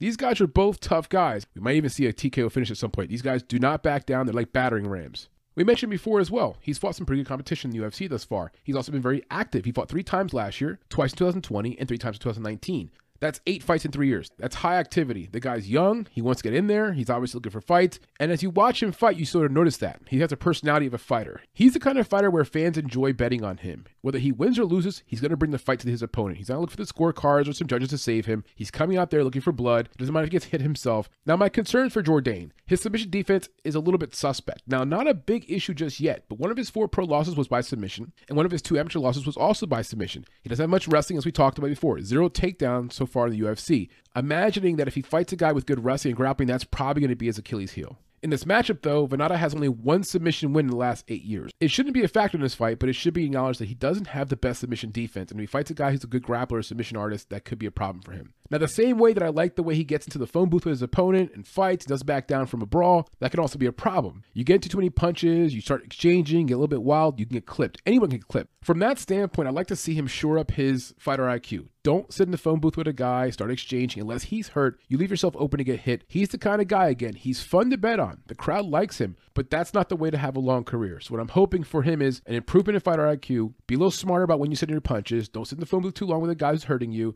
And if you're hurting the other guy, that's fine. But again, don't leave yourself open to counters. As for Mr. Lando Vannata, born in Neptune, New Jersey as Landon Anthony Vannata, he dropped the N in his first name. Now he's just Lando. Kind of sounds a little bit cooler. He started his wrestling career at 13 years old. Also started BJJ at 13 years old. He's a 2-time state qualifier in wrestling. He went 43-3 his senior year at Riverside High School in Florida. After high school, he attended the University of Tennessee, Chattanooga. Unfortunately, he dropped out of college after 1 semester, so he never actually registered a single college wrestling match. And I want to point this out because the UFC commentators like to sort of paint the brush or paint the picture one way, but don't get the details. And for example, against Mike Grundy, John Anik says, oh, he went Division I in college wrestling. He wrestled 174 pounds, yada, yada, yada. He did not wrestle Division I wrestling. He never had a single match. He dropped out of his fall semester. And if you don't know, wrestling is a second semester sport. Wrestling doesn't start up until about January. Nationals is in April, so if he drops out after September through December, he never wrestled a single match. If you watch the prior fight with Mike Grundy versus Vannata, you'll hear John Anik say he's a Division I wrestler, 174 pounds with his weight class. He never actually wrestled in college, period. He went to college for 1 semester, dropped out, that's fine. But again, I want to clarify the details on that. After dropping out of college, he moved to Albuquerque, New Mexico, where he enrolled immediately to Jackson Wink MMA. He went 2-0 as an amateur. He made his pro debut in 2012. He has earned Fight of the Night 4 times in UFC. He has a brown belt in BJJ. His nickname is Groovy, which was actually adopted or created by a fellow UFC fighter named Cub Swanson while they were eating at an IHOP. That's from John Anik. So again, maybe that's not the accurate story, but I heard that in one of his fights. Some of his prior opponents. Mike Grundy, 2021 split decision win. He came in as a plus 100 underdog. That was one of the worst judge fights in all of mixed martial arts history. We'll break it down for you and I'll try to explain it to you. But that's one of those fights where I kind of forgot about how bad the scorecards were. So for example, Patrick Patlin, one judge, has a 30-27 for Grundy. So that judge thinks he won all 3 rounds. The next judge, Marcos Rosales, he had a 30-27 for Vannata. So here we go. 2 people watching the same damn fight. One guy has every round for one guy has every round for the other guy. The last judge, Chris Lee, it ends up being in his hands, right? Because one judge has it one way, one judge has it another way. So it's now in his hands to decide who wins the fight. He gets it 29-28 for Vannata. Not the worst scorecard in the world, but there's a but here. There's a part of this scorecard which makes no fucking sense. You watch round 1 of this fight. Don't watch the whole fight. Just watch round 1. The link is down below in the description if you want to watch that. It's part of our free video library. You watch round 1 and with a straight face, tell me or anyone else that Mike Grundy doesn't win round 1. He clearly wins round 1. Now the commentators babbling about Vannata this and babbling about Vannata that, and Vannata doing this so well. The fight was 100% equal on the feet. It was equal on the feet. Grundy landed a few punches. Vannata did a few good things. Grundy's not an amazing boxer, but he's durable. You know, he's game, right? At one point, Jon Anik says, oh, well, Grundy's only got 2 takedowns in 9 attempts. And I'm like, well, that's 2 more fucking takedowns than Vannata, who has no takedowns in round 1. And if you're counting the position control against the fence, when Grundy has Vannata against the fence, I don't know how that's judged. I think that's position control against the fence. So he has position control. He has 2 takedowns. I don't care if it was 99 attempts. He has 2 takedowns. And one could argue he maybe had a 3rd takedown. But the point is, Anik's telling us 2 takedowns, only in 9 attempts. That first round 1, you know, Vannata's doing so well. He's defending the takedowns. And they talk about, like, look how good he's defending takedowns. My gosh, it's amazing. The 7 takedowns he defended. Yeah, good job. But you got taken down twice. So after round 1, I don't understand how any judge, Marcos Rosales and Chris Lee, how can you give round 1 to Vannata? He lost that round. And if you're judging that objectively, he loses round 1. And so in that case, he loses the fight. The one judge who had 30-27 for Vannata, I don't know who paid him. That's a crazy scorecard. Doesn't make any sense. We can argue about round 2 and 3, and it was close or whatever else back and forth. But this scorecard with one judge having it one way 3 rounds, one judge having another way 3 rounds, and then one judge having the first round completely wrong and deciding the fight, it's just bullshit. It's bullshit. These scorecards are annoying. This becomes more and more part of the equation. And if you're going to the scorecards in any fight, if the fighter's not going to finish the fight, you got to factor in, how will the judges score it? How much have they been fucking paid? What's their liking? How loudly do they hear DC and the other commentators screaming about, oh, this guy's doing a good job?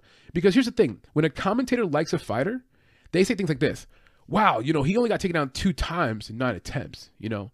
He landed the better shots. He didn't land as much, but he landed the better shots in that fight. And that happens in the fight against Bobby Green. Bobby Green and Vannata, there's a round there in their second fight where both guys sort of knock each other down. The first knockdown is Vannata knocking down Bobby Green. And they're like, oh my gosh, look at that. He knocked him down. It's amazing. The second knockdown, when Bobby Green knocks down Vannata, right away they remind the audience they both had knockdowns in this fight. These commentators are very biased. I'm not sure why. I'm not sure what the issue is. I don't know what the motivation is. But the bottom line is they tend to choose a favorite. And at that point, they just jump on that person's side. They defend them. They say things again like, oh, he defended 7 of the 9 takedowns. Dude, once again, he got fucking taken down twice. That's an easy round to call. He wins that round. But again, the commentators who are speaking loudly, the judges are right there nearby. They're on the same page. And for some reason, they just steal rounds from people. Did Miranda Maverick really lose that fight against Maycee Barber? Does anyone really believe that?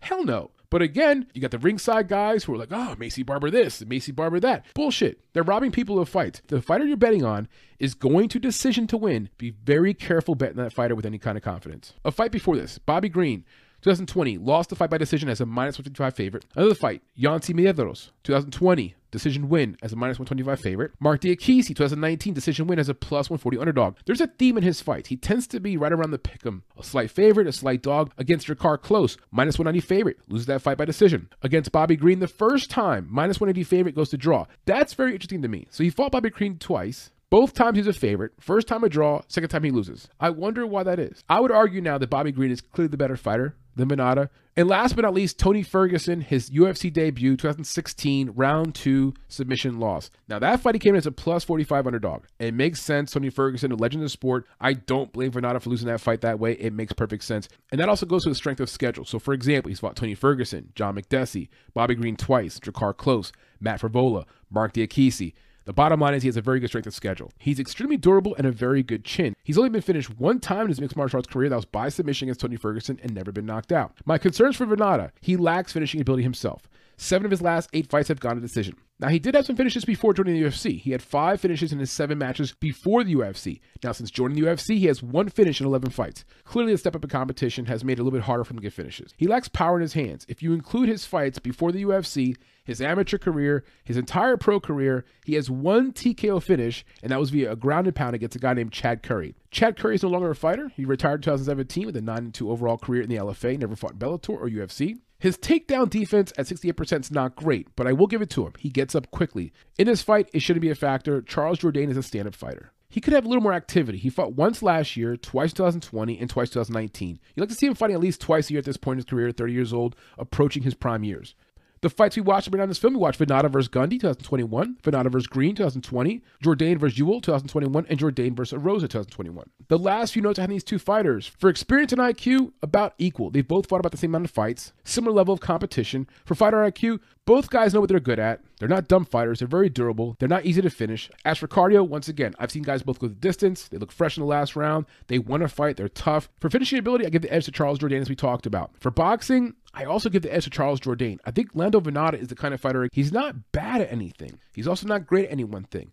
As for striking, I just think that Jourdain's a little sharper, a little quicker, and hits a little bit harder. Now for grappling, I give the edge to Lando Vannata, and here's the reason why. Against Grundy, for example, he gets taken down pretty easily, 68% takedown defense, but he gets back up. Charles Jourdain, if he gets taken down, not as good of technique to get back up. Now, should it matter this fight? I don't think so, but I'm giving the grappling edge to Lando Vannata. As for the Hart, who has more passion, who wants it more, you can't convince me either guy here is a chump or doesn't want it or is going to tap out easy. They're both tough fighters. I imagine this fight goes the full distance, some blood involved, some violence. If someone's going to finish the fight, I imagine that's Charles Jourdain, but good luck. Lando Vannata is a tough-ass SOB.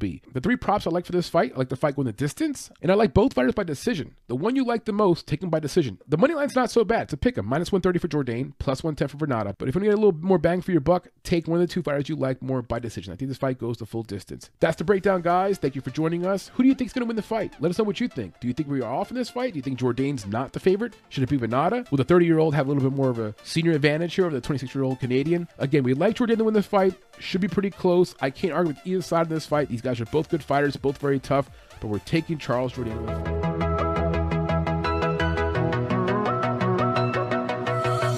fight. Okay, the lone heavyweight bout in the main card, Alexander Romanov versus Chase Sherman. There's a last-minute change.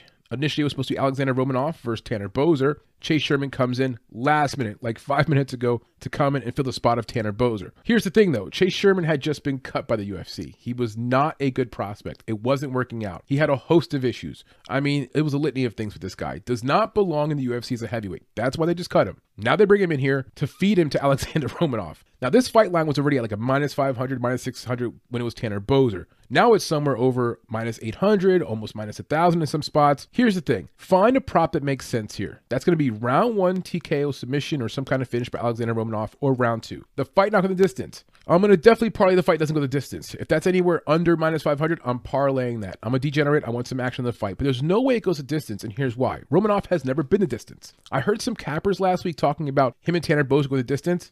That's not possible. Alexander Romanov is not built for the distance. He was on his way to losing the fight against Juan Espino, who's like 40 years old in that fight, because he was wearing down. He was exhausted towards the end of round 2. He's lucky he faked a nut shot at some point, gets a victory by some quirky rule thing, whatever. The bottom line is Alexander Romanov is built for 2 rounds. It doesn't go over 2 rounds. Chase Sherman, he's not built for this lifestyle. He's not an MMA fighter. He just simply doesn't have what it takes. He's a former Division II college offensive lineman. Having been around some college football players during my time and having coached a little bit of offensive line as a junior college coach, it disturbs me. Most offensive linemen are pretty tough guys. They're pretty durable. They're low maintenance. This guy goes to the corner, starts like talking back to his coaches, has a moment, starts doubting himself. Even when he's not really hurt, he just goes to this like mental psyching himself out. So I'm not a big fan of Chase Sherman. This is going to be a cakewalk for Alexander Romanov. Now, here's the one caveat. If you want to take a stab on Chase Sherman, live bet him. If the fight starts to go into like round 2, late round 2, that's not the territory for Romanov. Not at all. If it goes into round 3, I've seen Chase Sherman have decent cardio. He doesn't have bad cardio. Again, a former college football player, did plenty of running, did his sprints. I imagine if it goes to round 3, now anything is possible. Now, could Chase Sherman knock him out? I don't think so. Can Chase Sherman somehow take it to round 3 and still fuck up something and lose the fight that way? Yeah. When Alexander Romanov takes down Sherman, he's not going to let him back up. It's too bad it couldn't have been Tanner Boser. I think it'd be a better fight. But the reality is the UFC likes Romanov. He's undefeated, 15-0 prospect. This is going to be easy pickings for him. There's some film links down below as part of our video description to see his past fights. Not going to be that impressed with anything. Kind of looks overweight at times. Actually came into his last fight about 257, under 265, about 7 or 8 pounds. So came in lighter, which looks better on him. That Espino fight, again, that was scary. It's my opinion he kind of lost that fight. But again, he got away with some crotch hit and he just, kind of milked it and faked it. Literally couldn't stand up, couldn't continue. They do wear cups, Dare to take Alexander Romanov into your parlay. I wouldn't do it. Like the Dean Barry fight, the prelim card. I would not do it. There's not a lot of value in these -1,000, -800 spots. You're better off, find a prop you like, stick with it, live or die by it. The fight knocked the distance. That should be around -400-ish, -500. That's the spot you probably want to take. All right, guys, let's move on.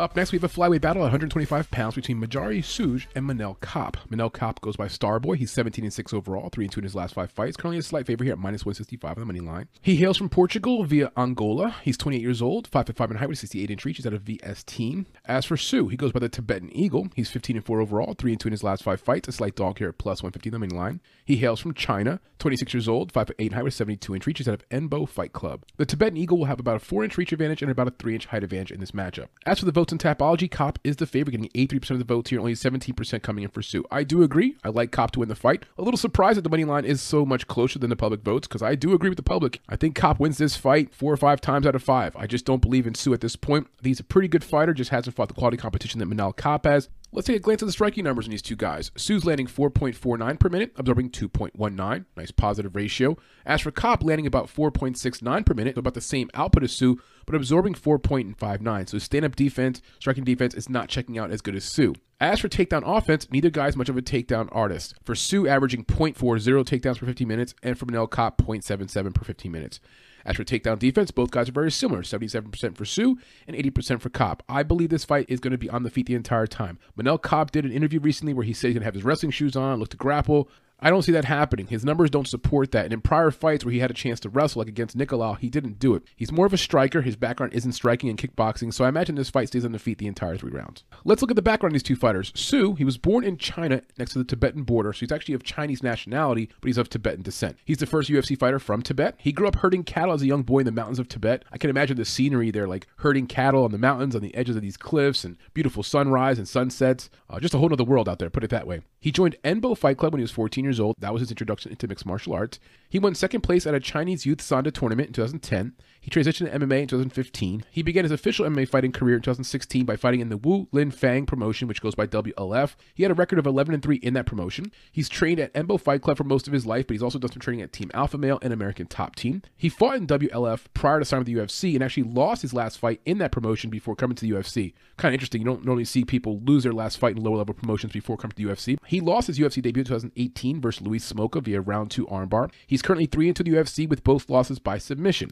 2 of his most recent opponents in the UFC, Zaruk Adashev, 2021 decision win. He came in as a -140 favorite. Adashev, though, is 1-2 in the UFC with his only win over Ryan Benoit. And Ryan Benoit's on a 4-fight losing streak. He's lost 6 of his 8 last fights. So Adashev, put it this way, average opponent. It's a nice way of putting it. His prior fight, Malcolm Gordon, 2020, KO win in round 1. I can't explain this fight other than the fact that I would tell you to watch it. It only lasts for a few seconds. He tags Malcolm Gordon with some pretty straight punches, nothing that's too aggressive looking or too hard, and Malcolm Gordon just goes down, actually falls down flat in his face, balled up, and the fight's over. Su came into that fight as a -365 favorite. Gordon doesn't have a chin. It's pretty obvious. And in that fight, again, you have to chalk it up as okay opponent, not very good competition. The things I like about Su, he's a southpaw stance. That's always an adjustment for most fighters. Now, in this fight here against Manel Kape, it won't be that big of an advantage because Manel Kape fights in a southpaw stance too and actually switch stances from time to time. He has a snappy jab. His jab is nice. It's long. He's got a reach advantage in this fight. He could use that to set things up. He throws in combinations. He does have pretty good boxing. For a Chinese fighter or Tibetan fighter, you're thinking more of like a wrestler. Maybe the boxing's a little bit rough. His boxing's actually his best attribute. He has a decent kicking game as well. A variety of kicks, question mark kicks, body kicks, front kicks, leg kicks. He's got very good footwork and solid cardio, and he's got a very good chin. He's never been KO'd in his entire career. Some things that concern me about Su. His submission defense is a little bit worrisome. Both of his UFC losses were by submission, and all 4 of his pro losses were by submission. His finishing ability was good before he joined the UFC, which is common for fighters who join the UFC. They're coming from lower-level promotions. For example, he was 12-2 before starting the UFC. All 12 wins by TKO or submission. Now, since joining the UFC, he's got 1 finish in 5 total fights, so his finishing ability has definitely tapered off. Both of his UFC wins were against fighters that have about a 500 level fighting record in the UFC or lower. So again, very low level competition. He doesn't use any grappling or wrestling as part of his approach. He has some submissions back in the day, but he only averages 0.40 takedowns per 15 minutes. Again, a half a takedown per fight. I can't imagine this fight goes to the ground. He holds his hands very low. He's got a karate type of stance. Imagine like Stephen Thompson. The problem with that is his hands are never up on his guard. When he starts throwing, the hands get even lower.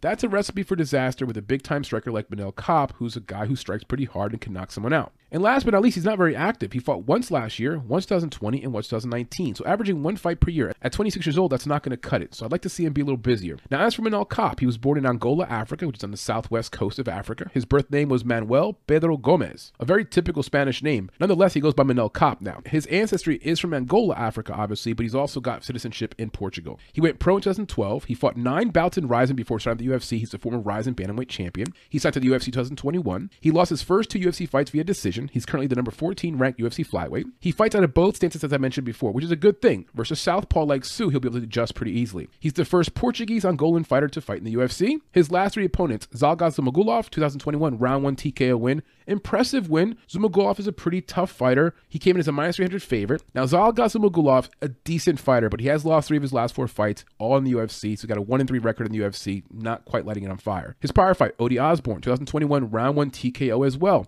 A nice flying knee, perfectly timed. Odi was going down for a takedown. You got Manel Kape flying in with a knee, perfect timing, was a minus 200 favorite, knocks him out in round 1. Osbourne, again, not the best competition. He's 2-2 in the UFC. These are type of opponents that have less than a 500 winning percentage in the UFC. One more fight to discuss. Matheus Nicolau, 2021 split decision loss.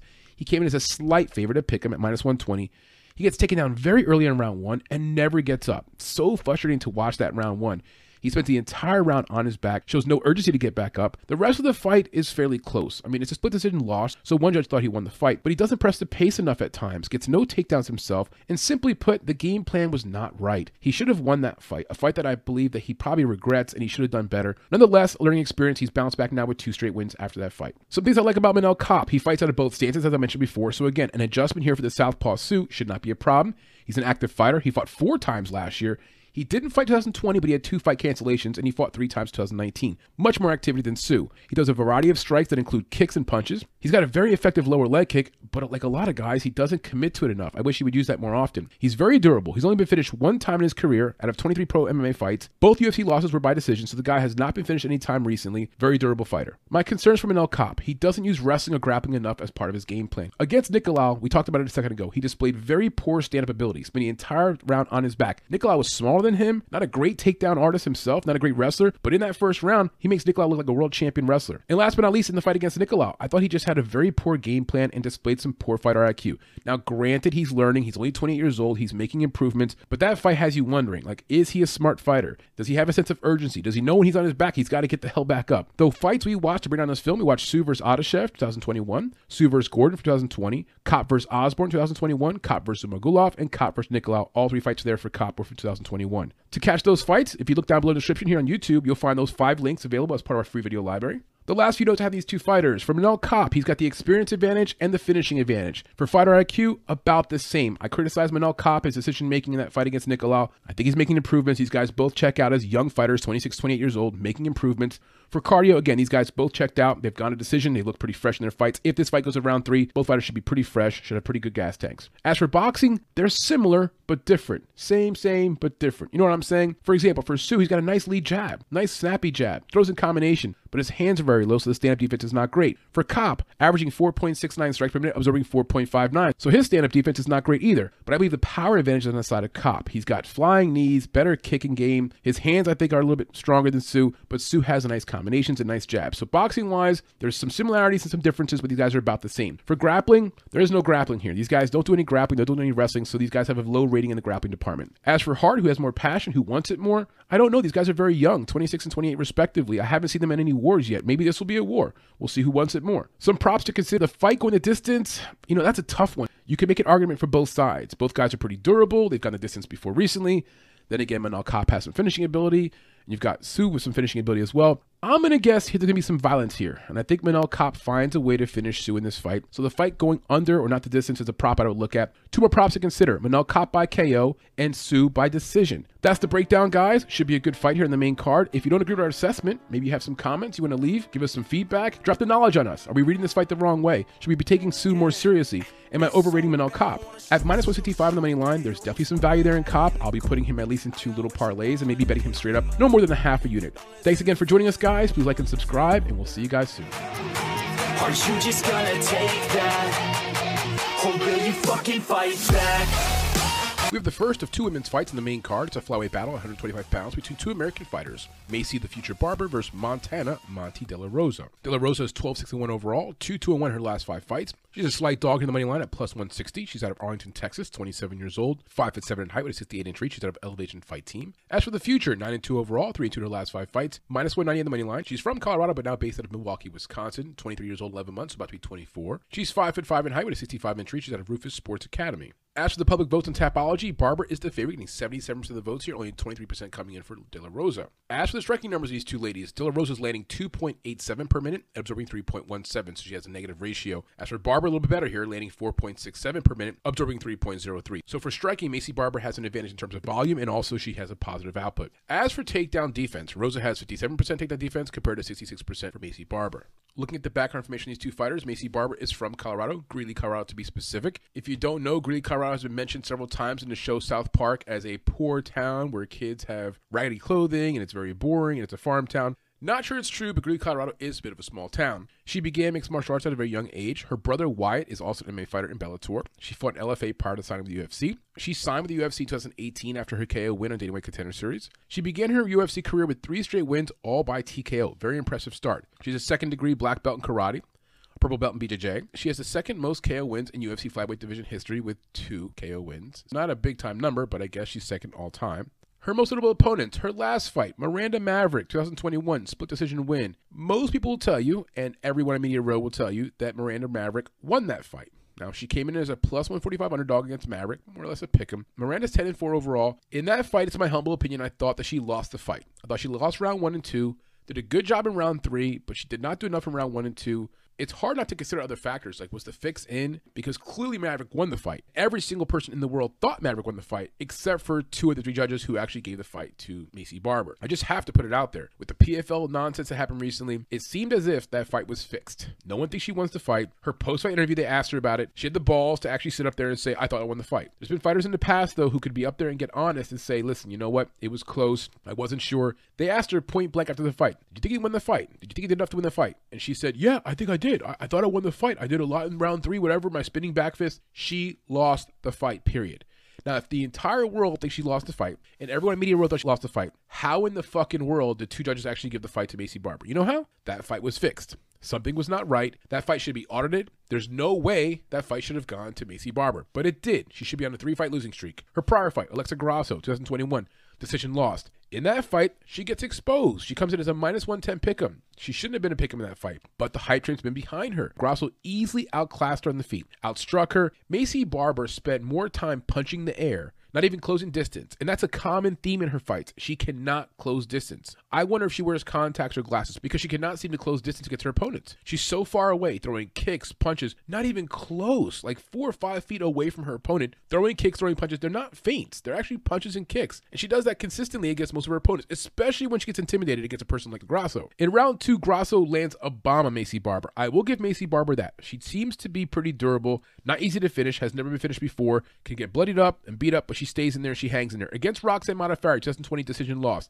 She tears her ACL in that fight. Again, I give her credit. She finishes the fight. She was a minus 850 favorite. The injury definitely plays a part in that. Nonetheless, though, Roxanne Modafferi, who's 25-20 overall in her mixed martial arts career, who recently just retired, she loses to her. Roxanne's retired now. That's a good litmus test for where we think Maycee Barber is. At 23, turning 24, she may be the future, but she's definitely not the now. Her prior fight before that, Jillian Robertson, she wins the fight 2019, round 1 KO win. That was part of her first 3 fights in UFC where she gets 3 KO finishes. Very impressive. She came in as a minus 135 pick'em.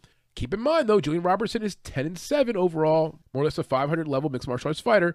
Her prior fight, JJ Aldrich, another impressive win from the standpoint that she knocks her out, 2019, round 2 TKO, and probably her best overall win. She came as a minus 260 favorite. Aldrich is 11-4 overall. I would say that's her best overall win in her career. I don't count the Miranda Maverick win again. She did not win that fight. And her fight before that, Hannah Cifers, 2018, round 2 TKO win. She came in as a minus 425 favorite. Hannah is 10-7 overall. And then how does she get to UFC? Her Dana White Contender Series win 2018, a round 3 TKO win over Jamie Colleen. She was a minus 500 favorite in the Dana White Contender Series matchup. Gives you an idea of what was going on there. As for Jamie Colleen, she loses her next fight against Miranda Granger. That was in CFFC. She hasn't fought since 2019, and Jamie has a career record of 5-3. That was the girl that Maycee Barber beats as a minus 500 favorite to get into the UFC. There's a pattern there. She's fought okay fighters, and again, Hannah Cifers, decent name, we know of her. JJ Aldrich, probably her best win. Jillian Robertson, okay prospect. Roxanne Modafferi, very old. Alexa Grasso beats her ass, and so does Miranda Maverick. She should be 0-3 in her last 3 fights. The things I like about Maycee Barber, she does have finishing power in her hands, especially when she gets in close and closes the distance. She can land with power. She could take a few punches. She's pretty durable if she can close distance. And I want to note this. In one of her recent prior fights, actually against Miranda Maverick, you could hear one of her coaches in her corner, her head coach, saying, You've got to actually fight her. You've got to actually hit her, like as in the most basic of direction. You've got to actually fight her and hit her. Maybe it's just me. I'm seeing it from a different angle. She comes off at times as if someone who does not want to fight, doesn't want to engage. She's way too far away. Is that intimidation? Is it cautiousness? Is it high fighter IQ? I can't think of it as fighter IQ when your coach is in the corner telling you, you have to hit her. You have to fight. That should be fighting 101, right? You're in a fight. You should want to fight, as in engage them. Maycee Barber spends a lot of time punching the air, does not engage, can't close distance, doesn't understand it's a fight. You got to fight the person in front of you. And instead of doing what you should be doing, fighting, she has decent takedown offense, more from tripping. She looks like she's got the build of a wrestler, but doesn't wrestle very much. She has 1.36 takedowns per 50 minutes. Not a high number, not as high as her opponent here, Montana De La Rosa, but when she gets a body lock, she is very strong. She looks very strong. She has a strong physique, and her trips do seem to be effective. She does have good head movement. You can tell she's working on her boxing, and her boxing is probably her best attribute. Not a big body kicker or leg kicker, has some front kicks. Her most likely path to hurt someone is going to be with her hands. Now, my concerns for Maycee Barber. She's faced some pretty weak competition. It's been very convenient for her. For example, her one and only amateur fight was against an opponent who got a 2-5 amateur career and never went pro. Look at the Tapology photo of that person. Does that person look like a fighter? The combined record for the opponents that she fought before Dana White Contender Series, 15-16, under 500. The combined record of her opponents that she has defeated in UFC, excluding Miranda Maverick, 36-21. She's not fought very good competition, and when she fights better competition, she comes up short. Again, she should be on a 3-fight losing streak, in my opinion. I mentioned before, she spends a lot of time punching the air. She cannot close distance. Look at the Grasso fight. I can't say it enough. She's not even close to Grasso, and she's punching, not feinting, punching, kicking. Grasso's looking at her like, you're not even close, dude. What are you doing? Why are you throwing punches and kicks? That's a very low fighter IQ move, and suggests to me there's other factors, like is she scared to close a distance? Does she have a vision problem? And 2 more points about Barber. Her father has been in her corner since the beginning. He's been there through her entire martial arts career. The word on the street is that he's a bit controlling, a little bit of a helicopter type of parent. She's also changed gyms a lot, especially for only a 23-year-old fighter. She's been at Alpha Male, Rufus Sport, and Fort Collins MMA. Her Wikipedia says she's out of Milwaukee, so I assume she's out of Rufus Sport. But again, gym hopping at a young age, controlling father, not a good dynamic. As for Montana De La Rosa, she was born in Montana, but she grew up in Ozell, Texas. She's currently based out of Fort Worth, Texas. Cool. She was a 3-time All-American in wrestling in high school. She briefly attended Oklahoma State University on a wrestling scholarship, but since she was a teenage mother, she decided to transfer back to Texas to be closer to her family. After coming back to Texas, she enrolled immediately into Tarrant County College, where she graduated in 2013. Following her graduation, she got right into mixed martial arts. She's got a brown belt BJJ. She went pro 2014. She's a former Extreme Fighting League flyweight champion. She's earned Performance of the Night 1 time in the UFC. She's married to Mark De La Rosa, who's currently a UFC fighter, and she has 1 daughter from a prior relationship.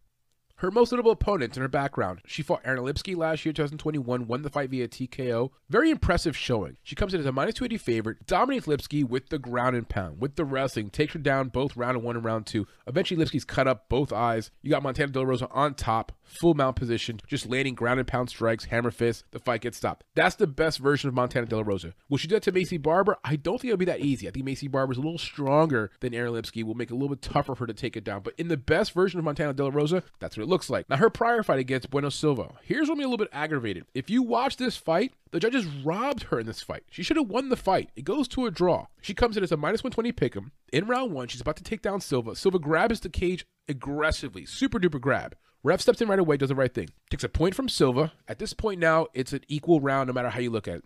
But I believe that Montana De La Rosa goes on to win that round. She wins round 1. That should have been a 10-8 round 1. Instead, all 3 judges gave it a 9-9. Complete bullshit. If you watch that round, De La Rosa wins the round. A point gets taken away from Silva. All 3 judges give it 9-9. Now, how does she win round 1? She has control time. She's pushing the pace. She's going forward. Does Silva land a few things? Yes, but again, the pace, position control was on the side of De La Rosa. I want to point out, it's my opinion that Bueno Silva is also a better fighter than Maycee Barber. So if you're looking at this fight just in a vacuum, I thought De La Rosa did enough to win the fight. At the least, it goes to draw. But again, Bueno Silva, in my opinion, she beats Maycee Barber. All 3 judges had Rosa winning round 2. Okay, we're good there. She gets some takedowns, some top control position. Now, when it comes to takedown defense, is Bueno Silva better than Maycee Barber? Probably not. I think Maycee Barber's a little better at takedown defense. After the second takedown in round 2 by Rosa, she does not let Silva up for the rest of the round. She finishes in a very controlling position, who clearly wins the round. All 2 judges gave her round 2.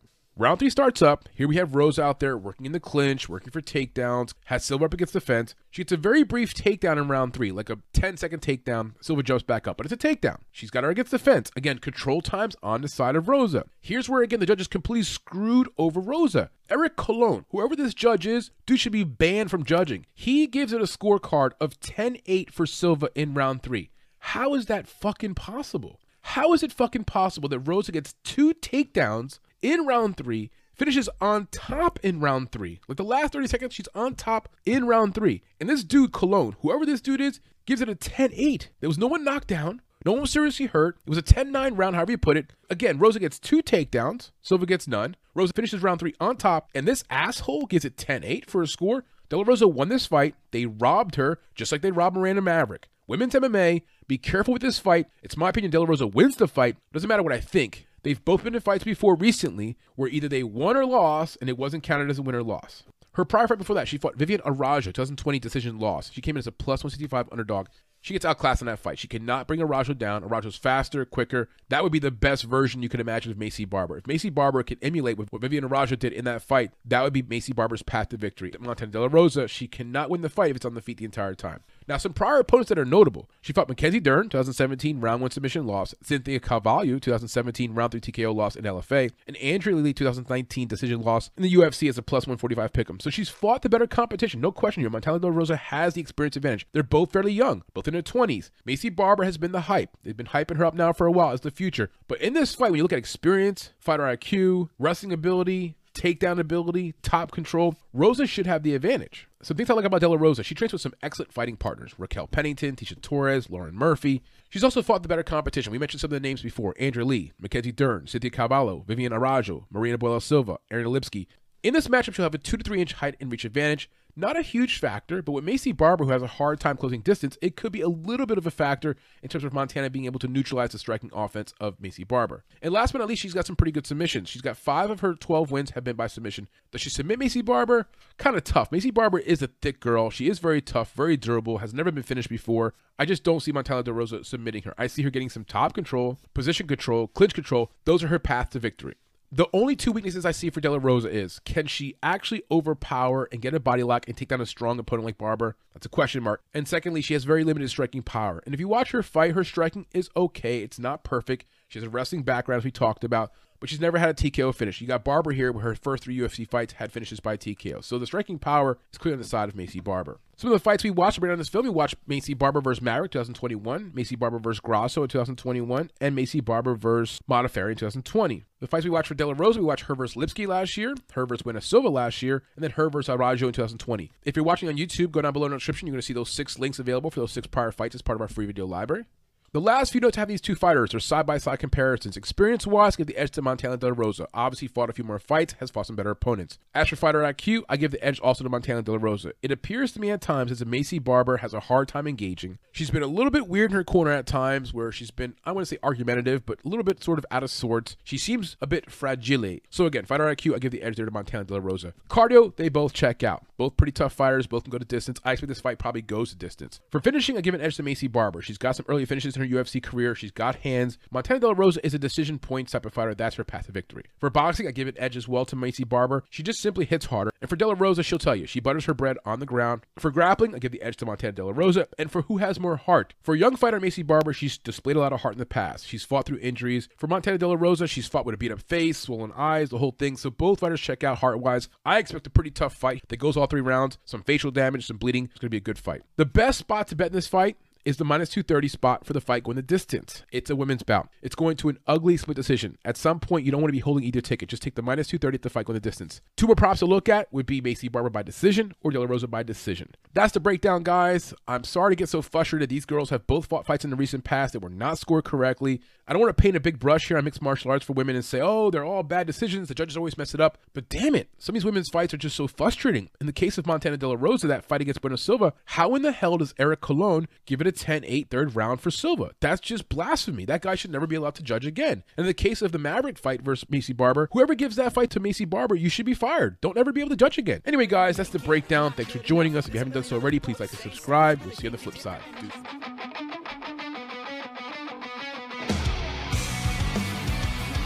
Next up in the card, we've got a lightweight battle at 155 pounds between Clay Guida, the American fighter, and Claudio Puelles from Peru. Puelles goes by El Nino. El Nino has like 3 different meanings. It could be the Christ of child, literally in Spanish it means little boy, or it's the weather phenomenon. In any case, he goes by El Nino. 11-2 overall, 4-1 his last 5 fights. He hails from Lima, Peru, 26 years old, 5'11" in height with a 72-inch reach. He's out of Pitbull Martial Arts Center. As for Mr. Guida, who goes by the Carpenter, 37-21-0. Hell of a fighter, been around for a long time. He's 2-3 in his last 5 fights. He hails from Johnsburg, Illinois, 40 years old compared to 26-year-old Claudio Puelles. You have a 14-year difference there in age. He's 5'7" in height with a 70-inch reach. He's going to give up about 4 inches in height and about 2 inches in reach. He's out of Elevation Fight Team in Colorado. As for the numbers coming in on Tapology, the votes are coming in on the side of Puelles. 71% to be exact, only 29% coming in for Guida. We disagree. I think Guida, the old man, reversed the clock, get the win over the younger opponent. We'll talk about why, but specifically the wrestling, I think is going to be his big advantage in this fight. As for the striking numbers, these guys have a lot in common. They both have negative striking ratios. For Guida, he's landing 2.53 per minute, absorbing 2.76. As for Puelles, he's landing 2.07 per minute, absorbing 2.98. It lends to the way they fight, their fighting style. Both these guys are wrestlers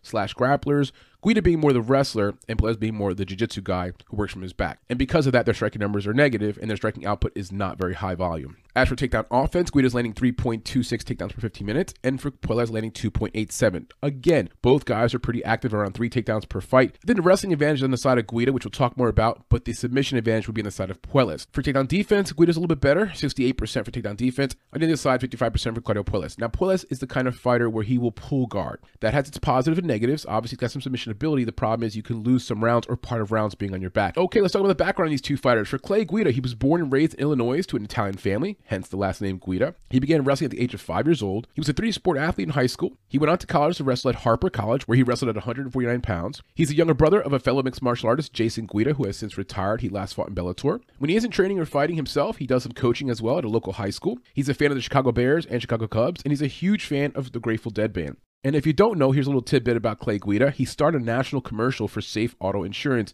He has earned Fight of the Night 6 times in UFC. He's also earned Submission of the Night 3 times in UFC. He had an amazing fight versus Diego Sanchez back in the day, which is already in the Hall of Fame. This will mark his 59th total mixed martial arts fight. He signed with the UFC 2006, long time ago. His UFC record right now is at 16-16. Looking at the background of Clay Guida on Tapology, he has fought the who's who. Guys like Charles Oliveira, Bobby Green, Jim Miller, Anthony Pettis, Rafael Dos Anjos, Nate Diaz, Mark Madsen recently. He's fought some of the best in the world, and some of those fights he's won. He beat Pettis, for example. He beat Nate Diaz. He beat Rafael Dos Anjos. He lost to Charles Oliveira by submission. He lost to Brian Ortega by a TKO, had a submission loss to Jim Miller, and also lost by decision to Bobby Green. But nonetheless, he has some quality wins in his background. He's fought the best of the best in the world. That should help him here. 40 years old, yeah, you can't ignore that. But he's in phenomenal shape. You got a guy here at 26 years old, Claudio Puelles, who's not fought any of the likes of those type of opponents. So the advantage here for fighter experience, fighter IQ, ring generalship, all that stuff should be on the side of Clay Guida.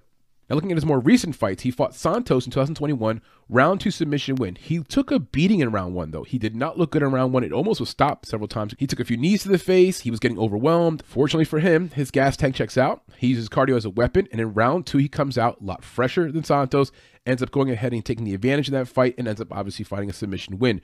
Santos just gassed out. He wasn't prepared to go round 2. He was just a round 1 fighter. You got Clay Guida here, who is always in shape, always ready for a 3-round fight. His prior fight in 2021 against Mark Madsen loses that fight by split decision. Came in as a plus 140 underdog. Now, looking at what Madsen did recently, he looked pretty good. Got another win. He's undefeated. That's not the worst split decision loss. It gives you an idea where Clay Guida is at right now. He's still very competitive at the age of 40. Still competing with guys that are much younger than him. That are high caliber. That are undefeated. The thing about that fight, which was so interesting, these guys are both wrestlers, like both former wrestlers, both heavy backgrounds in wrestling, and neither guy took the fight to the mat. That was a recipe for disaster for Clay Guida. His boxing is a little rough at times. It's not his best attribute. It's what ends up happening there, even though Madsen's not the best striker either. Clay Guida just simply gets outstriked at times, allows the harder punches, more cleaner punches, and Madsen gets the victory on his feet. Again, though, one judge thought he won the fight, and it was very close. The things I like about the veteran Guida, tremendous strength of schedule. Again, he fought the who's who of the business. You've got 58 total fights already. This will be his 59 total fight against a guy who's fought 13 fights. A big experience advantage there for him. He's also an excellent wrestler with good cardio. His wrestling doesn't die down over the course of the fight. He averages 3 takedowns per fight,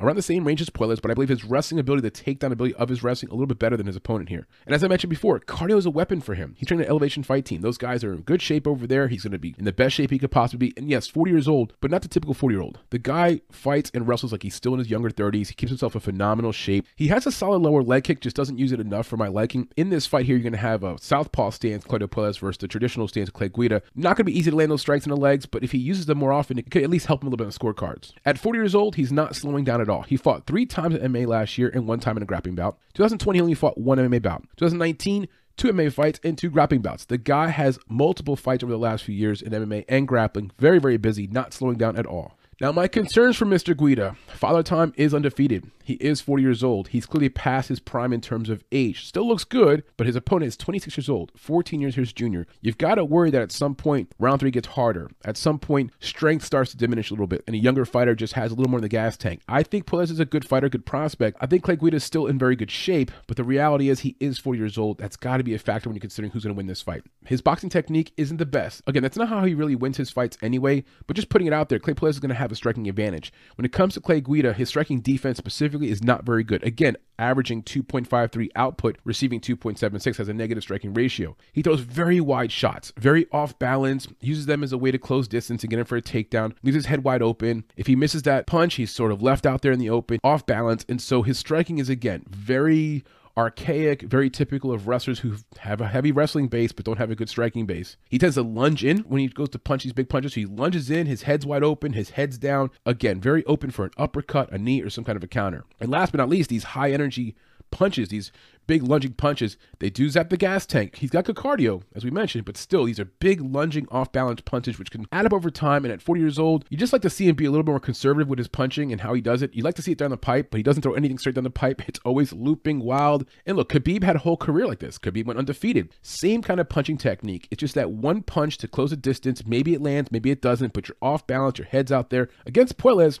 a sharp striker, yes, very young, but he could catch Guida coming in with some of these punches where he's got his head out and he's lunging and leaning forward. Under pressure, I noticed that Clay Guida does that typical put your arms out and duck your head down. It's so wide open for an uppercut or a knee. If he gets overwhelmed like he did in the first round of his last fight, it's one of those situations where he's got to be careful he's not setting himself up for a knee or some type of uppercut strike. So again, ducks his head a lot, especially under pressure. And last but not least, the fight against Marco Madsen. I don't want to be too critical. It's just one fight. But why not at least try some takedowns? Your stand-up game is limited. It's not as good as even a guy as Marco Madsen. It was a low fighter IQ decision. Maybe he had an injury you didn't know about, but never even tried to get him down to the ground. That's his wheelhouse. Clay Guida has to get takedowns to win a fight. He has to have position control to win a fight, especially in the scorecards. He's not going to win because he's going to outstrike someone. And Claudio Puelles, who has a Muay Thai background, has better striking skills, has better combinations, has higher volume, and lands at a higher percentage. If he doesn't take the fight to the ground and can't get some control time, he's going to lose on judges' scorecards very easily. Now, as for Claudio Puelles, born in Lima, Peru, he's a southpaw. He began Muay Thai training at 13 years old. He has a 3-0 amateur record before going pro 2013. He fought exclusively in South America before signing with the UFC 2016. He's a purple belt in Luta Livre. Luta Livre is a Brazilian form of grappling, submission, just another form of mixed martial arts, but it's basically grappling. Puelles competed in the 3rd season of Ultimate Fighter Latin America, where he competed under Team Chuck Liddell. In that event, he won 3 fights, made the finals. Unfortunately, in the finals, he loses to Martin Bravo via round 2 TKO. On paper, you're looking at it like, okay, Martin Bravo went 1-3 UFC, no longer in the UFC, not a great loss. If you watch the fight, he was just a little green, put it that way. And round 1 gets overwhelmed, can't deal with the pressure.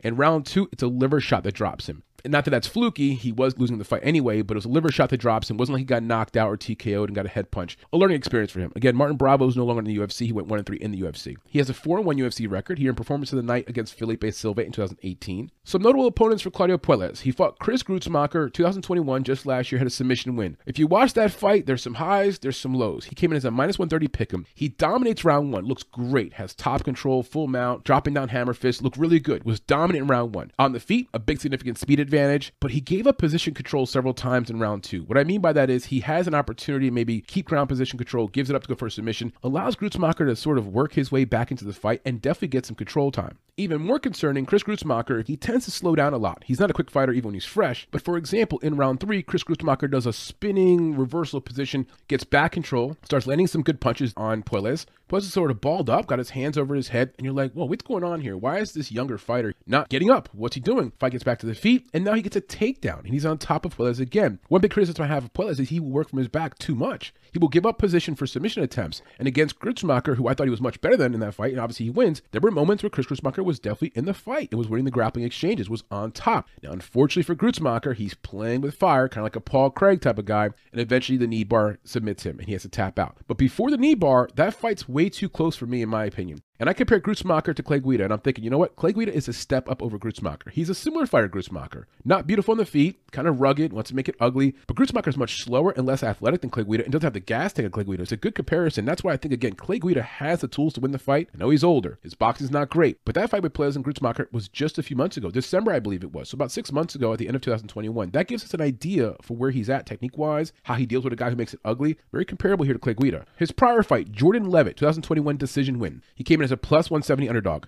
That was a boring fight to watch, a lot like the last fight we just watched this weekend with Levitt. In that fight, Claudio shows two things. He can defend submissions. Clay Guida's not a submission guru. He has some submissions. If it gets to the point where it's a submission battle, I do trust Claudio Puelles will defend the submissions. He did a great job there against Jordan Levitt. That's all Jordan Levitt does. He lands the better strikes in that fight, no question. But Jordan Levitt is not a great striker. Again, like Clay Guida, if the fight's on the feet here, Claudio Puelles will have the advantage on the feet. Against Jordan Levitt, the big reason why Claudio Puelles wins the fight is because Levitt's the kind of guy who also likes to work from his back. He will give up position for submission attempts all the time. He spends almost half of round 2 on his back. All of round 3, Jordan Levitt is on his back, just losing that round on his back, not landing anything, trying to go for submissions. And you see Claudio Puelles, who's again very proficient on the ground, has a very good base in grappling. That was what he was predominantly doing in South America before he signed with the UFC. Even though he started off with Muay Thai as a teenager, he's transitioned over strictly to be more of a grappler. His striking is good, but his grappling technique is how he's getting his finishes now. And his first UFC fight from 6 years ago, the fight that was on the Latin American Ultimate Fighter, 2016 TKO loss to Martin Bravo, came in as a minus 115 pick'em. Both guys were very young, unknown. He looked a little overwhelmed, as I mentioned before. A little green. He got just overwhelmed, too much forward pressure, and the liver shot drops him. You'll find the link for that fight down below in the description as part of our free video library. Now, the things I do like about Claudio Puelles, he's going to have a 16-year youth advantage here over the 40-year-old fighter. That is a factor. Now, is it enough of a factor? I don't know, but it's clearly not a benefit to Guida, and I think it's more of a benefit to Claudio Puelles. He's also a southpaw, which will create a little bit of an adjustment for Clay Guida. Now, I think Clay Guida's fought everyone and their mother, so he will be fine. He's fought guys like Nate Diaz and got out of there with wins, and guys like Anthony Pettis. But the reality is here, southpaw is always a little bit of an adjustment, and Clay Guida does not excel on his feet. He has a hell of a submission game. He has 2 submission wins via knee bar in his last 4 fights. 6 of his 11 pro wins are by submission, and if you count his amateur career, 8 submissions out of 14 total fights. Clearly, again, that's where he's buttering his bread. He also seems to have a solid chin. He's only been finished 1 time in 13 total fights. That was a round 2 TKO loss in his UFC debut 2016, and again, that wasn't a head strike, that was a liver shot. So technically, he's never been like KO'd, buzzed, or concussed by another fighter in the octagon, and has never been submitted. So it has pretty good durability. And he's got pretty good takedown offense, averaging about 2.87 takedowns per fight. Is he as good at takedowns as Guida? Does he shoot as well? No. Matter of fact, if you watch one of the fights with Puelles, I think DC's commentating, and of course DC has a wrestling background, and he mentions how his takedown attempts are a little bit raw. They're not quite clean. Sometimes he's on his knees trying to grab legs. Now, Clay Guida, a little more of a fine-tuned wrestler. So if you're talking about takedown comparison, who's better, I have to imagine Guida's the better takedown artist. Now, grappling, going to be interesting there. That's where I think Clay Guida maybe has a power advantage. When it comes to submission ability, the edge is on Claudio Puelles. Few weaknesses I see for Claudio Puelles. Number 1, he's fighting a veteran here, a guy who's fought the best of the best in the world, former champions. You can't erase the fact that this guy has fought 58 mixed martial arts fights, only 13 for Puelles. So he's got a lot of experience to overcome. At times, I feel like Claudio Puelles stands a little bit tall. Now, he's gotten better with his stance. If you look at the fight against Bravo 2016, 6 years ago, he's standing very tall. His cardio is not as good. His last few fights against Grutzmacher and Levitt shows a better stance, a little bit more bent knees, a little bit more under control, ready to defend the takedowns, but still stands a little bit tall. And in the fight against Grutzmacher, for example, late in the fight in round 3, he gets taken down pretty easily. Clay Guida is coming full force the entire 3 rounds, looking for takedowns, looking to grind out the fight. If he doesn't shore up his takedown defense, he's going to have a problem here. It'll look a lot like the Vicente Luque fight. Luque, who may be the better striker, Luque may have hurt Muhammad on the feet, but the bottom line is Muhammad got a takedown in almost every round in that fight, got position control, top time. That's the path to victory for Clay Guida in this fight. And last but not least, if he fights the way that he fought against Chris Grutzmacher, I'm talking exactly that way, he's going to come up short in the scorecards. Not going to get a knee bar against Guida. Guida is a little bit more powerful than Grutzmacher, a little more energy. If he doesn't make adjustments from that fight to this fight and gets taken down, gives up position, gets on his back, Guida is a better wrestler than Grutzmacher. He's got more in the gas tank, a better overall fighter, more experience. If he fights that way, I believe he comes up short in the scorecards and he loses this fight by 2 rounds to 1. The fights we watched to break down this film, we watched Guida vs. Santos 2021, Guida vs. Madsen 2021, and Guida vs. Johnson from 2021. For Puelles, we watched him versus Grutzmacher last year, we watched him versus Levitt last year, and we watched him against Bravo back in 2016. To watch those 6 fights, you'll find the links down below as part of our free video library. The last few notes having these 2 fighters. For Clay Guida, he's going to have the experience advantage and IQ advantage. We can't ignore the fact he's fought 58 total fights compared to 13. For cardio, Clay Guida has a great gas tank. But here's where age becomes a factor. He is 40. This young man is 26. I think the cardio here should be about even.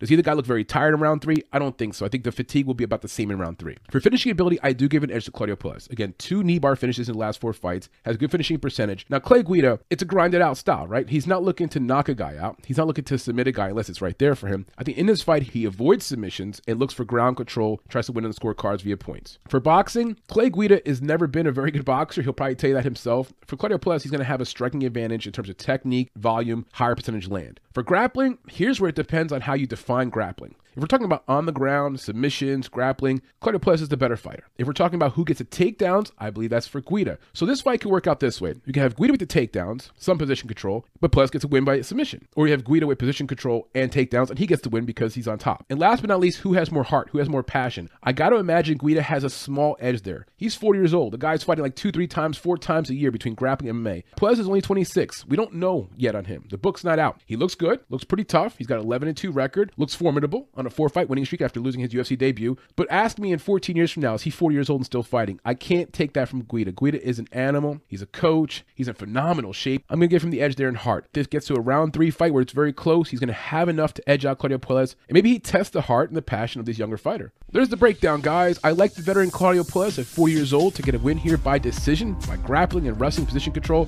As for some props to consider here, I think this fight goes the distance. These guys are both very durable. They're grapplers. I see some low moments in the fight, maybe a little boring at times, but look at the prop for the fight going the distance. The other 2 props I have to look at is Clay Guida by decision or Claudio Puelles by submission. That's the breakdown, ladies and gentlemen. Thanks for joining us. Please like and subscribe if you haven't done so already, and give us some feedback. What do you think? Are we off here? Does Claudio Puelles, the younger fighter, have the edge? Am I giving too much stock to Clay Guida and his veteran background? All right, guys, thank you so much for joining us.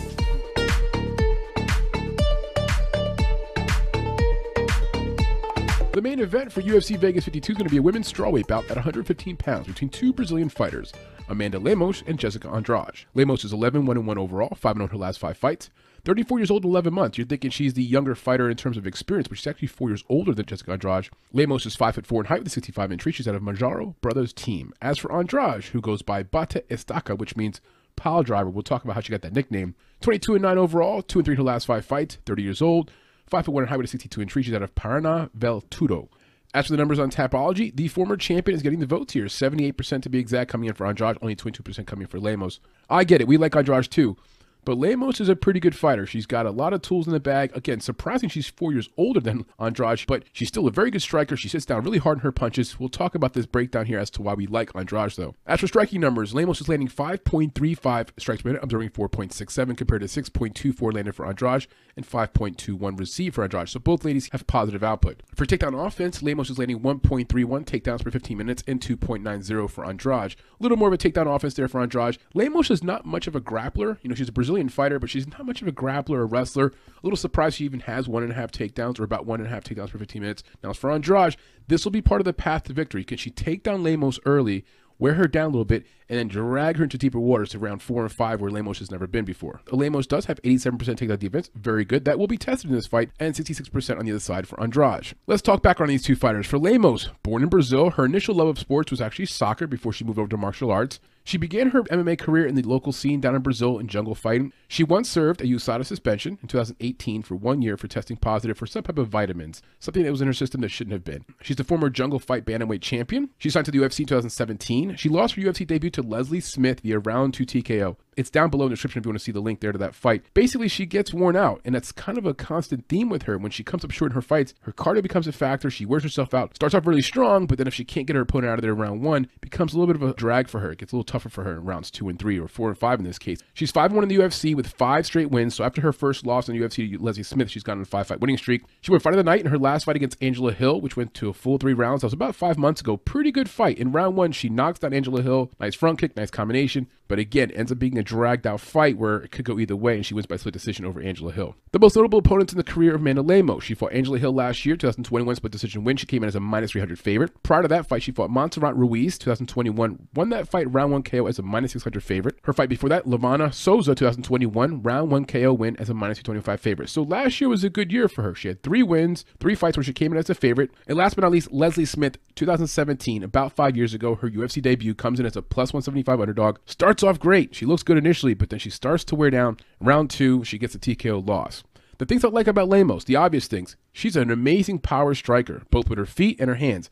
She really sits down on her punches and her kicks, so she throws with a lot of power. And because of that, 3 of her last 5 wins have been by some type of finish. Now, keep in mind, it's a 115-pound strawweight division. This woman has a lot of power to be knocking out her opponents in this division. And even though she didn't beat Angela Hill by a knockout in the last fight, she does knock her down in round 1 and gets close to getting a TKO where Angela Hill's on her back, trying to, basically protect herself. For Amanda Lemos, one of her best qualities by far is her striking power. She also has a very intimidating, aggressive stance. She stands very heavy, which could be a problem with someone who attacks the front leg. Not a lot of high volume, but when she strikes, she's coming with bad intentions. That could be intimidating for a lower level or rookie opponent. Not in the case of Jessica Andrade, but for lower level opponents, when she's fighting people like Montserrat Ruiz, Levana Souza, they look intimidating in those situations. Now, when she went against Leslie Smith in her debut, Leslie Smith, tough SOB.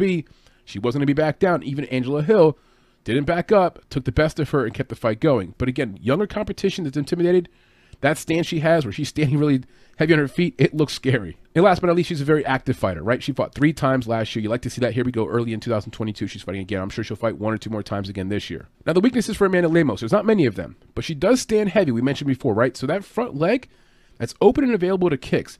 Now, she tends to have the reach advantage over her opponents, and she will have the reach and height advantage in this fight. But Jessica Andrade is a veteran. She can close distance. If she attacks that front leg, she's heavy on it. It could be a problem. On top of standing heavy on her front leg, she stands heavy in general. So she sits down hard on her punches. She's got a lot of power. But if she doesn't move her head very well, starts getting tired, she becomes a very easy target, put it that way. Doesn't have any type of unique footwork. It's pretty heavy on the feet. And so again, she's open to getting takedown. She's open to get body locks on her. She's open to get hit in her front leg. So it's one of the things where I think she has to evolve. She has to get a little lighter on her feet at times, be able to move in and out of range, move out of the way of her opponent's strikes. In this fight, we're going to see her tested. Jessica Andrade is a veteran. She's going to test that ability for her to move. As for Jessica Andrade, also born in Brazil, she grew up working on her family's farm. Her first love in sports was soccer. She played it throughout her teenage years. Actually got a pro offer to join Sao Paulo Club. Unfortunately, her family stepped in and said, "You're too young. We don't want you going away from home. Please stay next to us." So she passed on that offer, kept going through high school, started judo training and jiu-jitsu in high school. And that was her initial entry into mixed martial arts. Jessica Andrade earned the nickname Bata Escasa, which in Portuguese means pile driver, because in one of her first BJJ matches, a grappling bout, her opponent had an armbar on her and she freaked out, picked up the opponent, slammed him down, got disqualified, and so her teammates, some of her first teammates were like, nicknamed her the pile driver. Ironically, years later, she would pick up Rose Namajunas, slam her ass on the ground, and knock her out to get a win in that fight. It's amazing how that nickname that she got when she was very young and first started has kind of stuck with her. She does slam her opponents to the ground. She's a very good wrestler. She's currently the #1 UFC women's flyweight contender. She's the #6 UFC pound-for-pound female fighter in the world. She's the former UFC strawweight champion. She's earned Performance of the Night 4 times in UFC. She's also earned Fight of the Night 4 times in UFC. She has the second most finishes in UFC women's strawweight history, has the most KO finishes in UFC women's strawweight history, has the most fights in all of US women's history with 20. She's the only woman in UFC history to have wins in 3 different weight divisions. Andrade is one of the most accomplished UFC women to ever fight in the octagon and a shoo-in for the Hall of Fame in the future. Some of the names you'll recognize in the background of Jessica Andrade: she fought Valentina Shevchenko last year, round 2 TKO loss. She came in as a plus 360 underdog. Katlyn Chookagian, 2020, round 1 TKO as a minus 160 favorite. Rose Namajunas part 2, when she did the rematch, 2020 split decision loss. She was a plus 175 underdog. Not bad going the full distance against Rose, who's now the current champion, for a split decision loss. Prior to that, Weili Zhang, round 1 TKO loss as a minus 160 favorite. And then before that, her first fight with Rose Namajunas, 2019, where she wins via round 2 body slam, knocks out Rose from just a body slam. She came in as a plus 175 underdog. So it goes without saying, she's fought the best of the best. Some former champions, current champions, the best of the best in the division. She's got some losses, but she's got some wins. The things I like about Jessica Andrade: obviously she has the better strength of schedule. She's fought the best in the world. Her finish over Katlyn Chookagian, not to be overlooked. Chookagian has only been finished twice in her 21 mixed martial arts fights. The 2 times she was finished, Valentina Shevchenko and Jessica Andrade. She's not easy to get out of there, and that was a round 1 body shot by Jessica Andrade that cripples Katlyn Chookagian, gets her out of there pretty early in round 1. It gives you an idea of how much power Jessica Andrade has in her striking. She's coming off of a dominating first round TKO win over Cynthia Calvillo. That's an example of when you put Jessica in there against average to above average opponents, she cleans them up. She goes forward, she's aggressive. I don't think Amanda Lemos is just an average fighter. I think she's very much a good contender. But in this fight here, I wouldn't be surprised if you see Jessica Andrade, a lot of confidence, come out and treat her the way she kind of treated Cynthia Calvillo. And last but not least, her cardio is excellent. I think there's a big advantage here for Jessica Andrade. She's fought in longer fights, been to championship rounds. You see Lemos kind of teeter off at times in fights, whereas Jessica Andrade keeps pushing the pace. She has the experience. If this fight gets at round 2, no question Jessica Andrade is going to have a gigantic advantage from a cardio standpoint and an experience standpoint. Again, having fought in the championship rounds before, Lemos hasn't been there yet. My concerns for Jessica Andrade: she does seem to have some durability issues. What I mean by that is 5 of her 9 losses have been some type of finish. It's a 115-pound women's division, one of the smallest divisions in all of mixed martial arts. Yes, she's fighting the best of the best, Weili Zhang and Rose and these type of fighters, Shevchenko. But the bottom line is she tends to get finished Amanda Lemos does hit hard. I would imagine the best path to victory for Lemos is going to be to hurt Andrade at some point. Now, can she? Not sure, but it is there. It's in her background. Jessica Andrade has been finished before. She's been knocked out, finished early, and also submitted early. Jessica's also on a bit of a tough stretch. She's lost 4 of her last 6 bouts if you include her grappling bout. This will be an important win for her to get back in the winning side. We mentioned she fought the best in the world, but here's a list of people that she's lost against. Raquel Pennington, Marina Renault, Joanna Jędrzejczyk, I can't say that name, I always butcher it, Liz Carmouche, Jennifer Maia, Shevchenko, Namajunas, and Zhang. What do they all have in common? These are some of the most elite fighters in the world, so that's not so bad, but it's also kind of a reflection that maybe she's a tier below that. She had the win against Rose when she slammed her down. Kind of a fluky win if you think about it, slam, knocked her out, whatever. But the reality is she loses against people like Pennington and Renault and Carmouche and Maia, Shevchenko. It just tells me that she may be one of the best in the world, just right below the elite in the world. Not really a criticism, but just an obvious take. Now, is Amanda Lemos at that level? I don't think so. I don't think Amanda Lemos is at the level of Namajunas or Zhang or Carmouche or Pennington. But still, I think Andrade is a level above where Lemos is at right now. Now, for Andrade, she'll be the smaller fighter here. Smaller in reach, smaller in height. That's common for her. She's got very thick legs. She tends to be the shorter fighter. Watch her prior fights. She knows how to close distance. It shouldn't be a problem for her. Now, for Lemos, she does have good striking, maybe the better natural technique for striking. She can use that range to begin the fight. That could be a problem. Now, this goes for both fighters. They can't be in the pocket just trading. If they do that, they're going to be open to getting countered, open to getting hurt. For Andrade, same thing. She tends to get into modes where she just says, you know what? Fuck it. I'm going to trade with this person in front of me. If she does that early in the fight, Lemos is no joke. She can clock her, and vice versa. If you're rooting for Andrade, you want to see her take her time, get this fight to round 2, get it to round 3, heck, get it to round 5. I just don't see Lemos having the power and cardio to survive in those rounds, whereas I think Andrade will have that cardio. Lose round 1, it's fine. Let Lemos blow her wide. Let her be aggressive. Throw spinning stuff. Throw big overhand rights. Slow her down. Get her to round 2, round 3. For the fights we watch to bring down this film, we watch Lemos versus Hill, Lemos versus Ruiz, Lemos versus Souza, and Lemos versus Smith. We also watch Andrade versus Shevchenko, Andrade versus Chookagian, Andrade versus Namajunas 1 and 2, and Andrade versus Zhang. To watch those prior fights, check down below in the description. You're going to see 9 links as part of our free video library.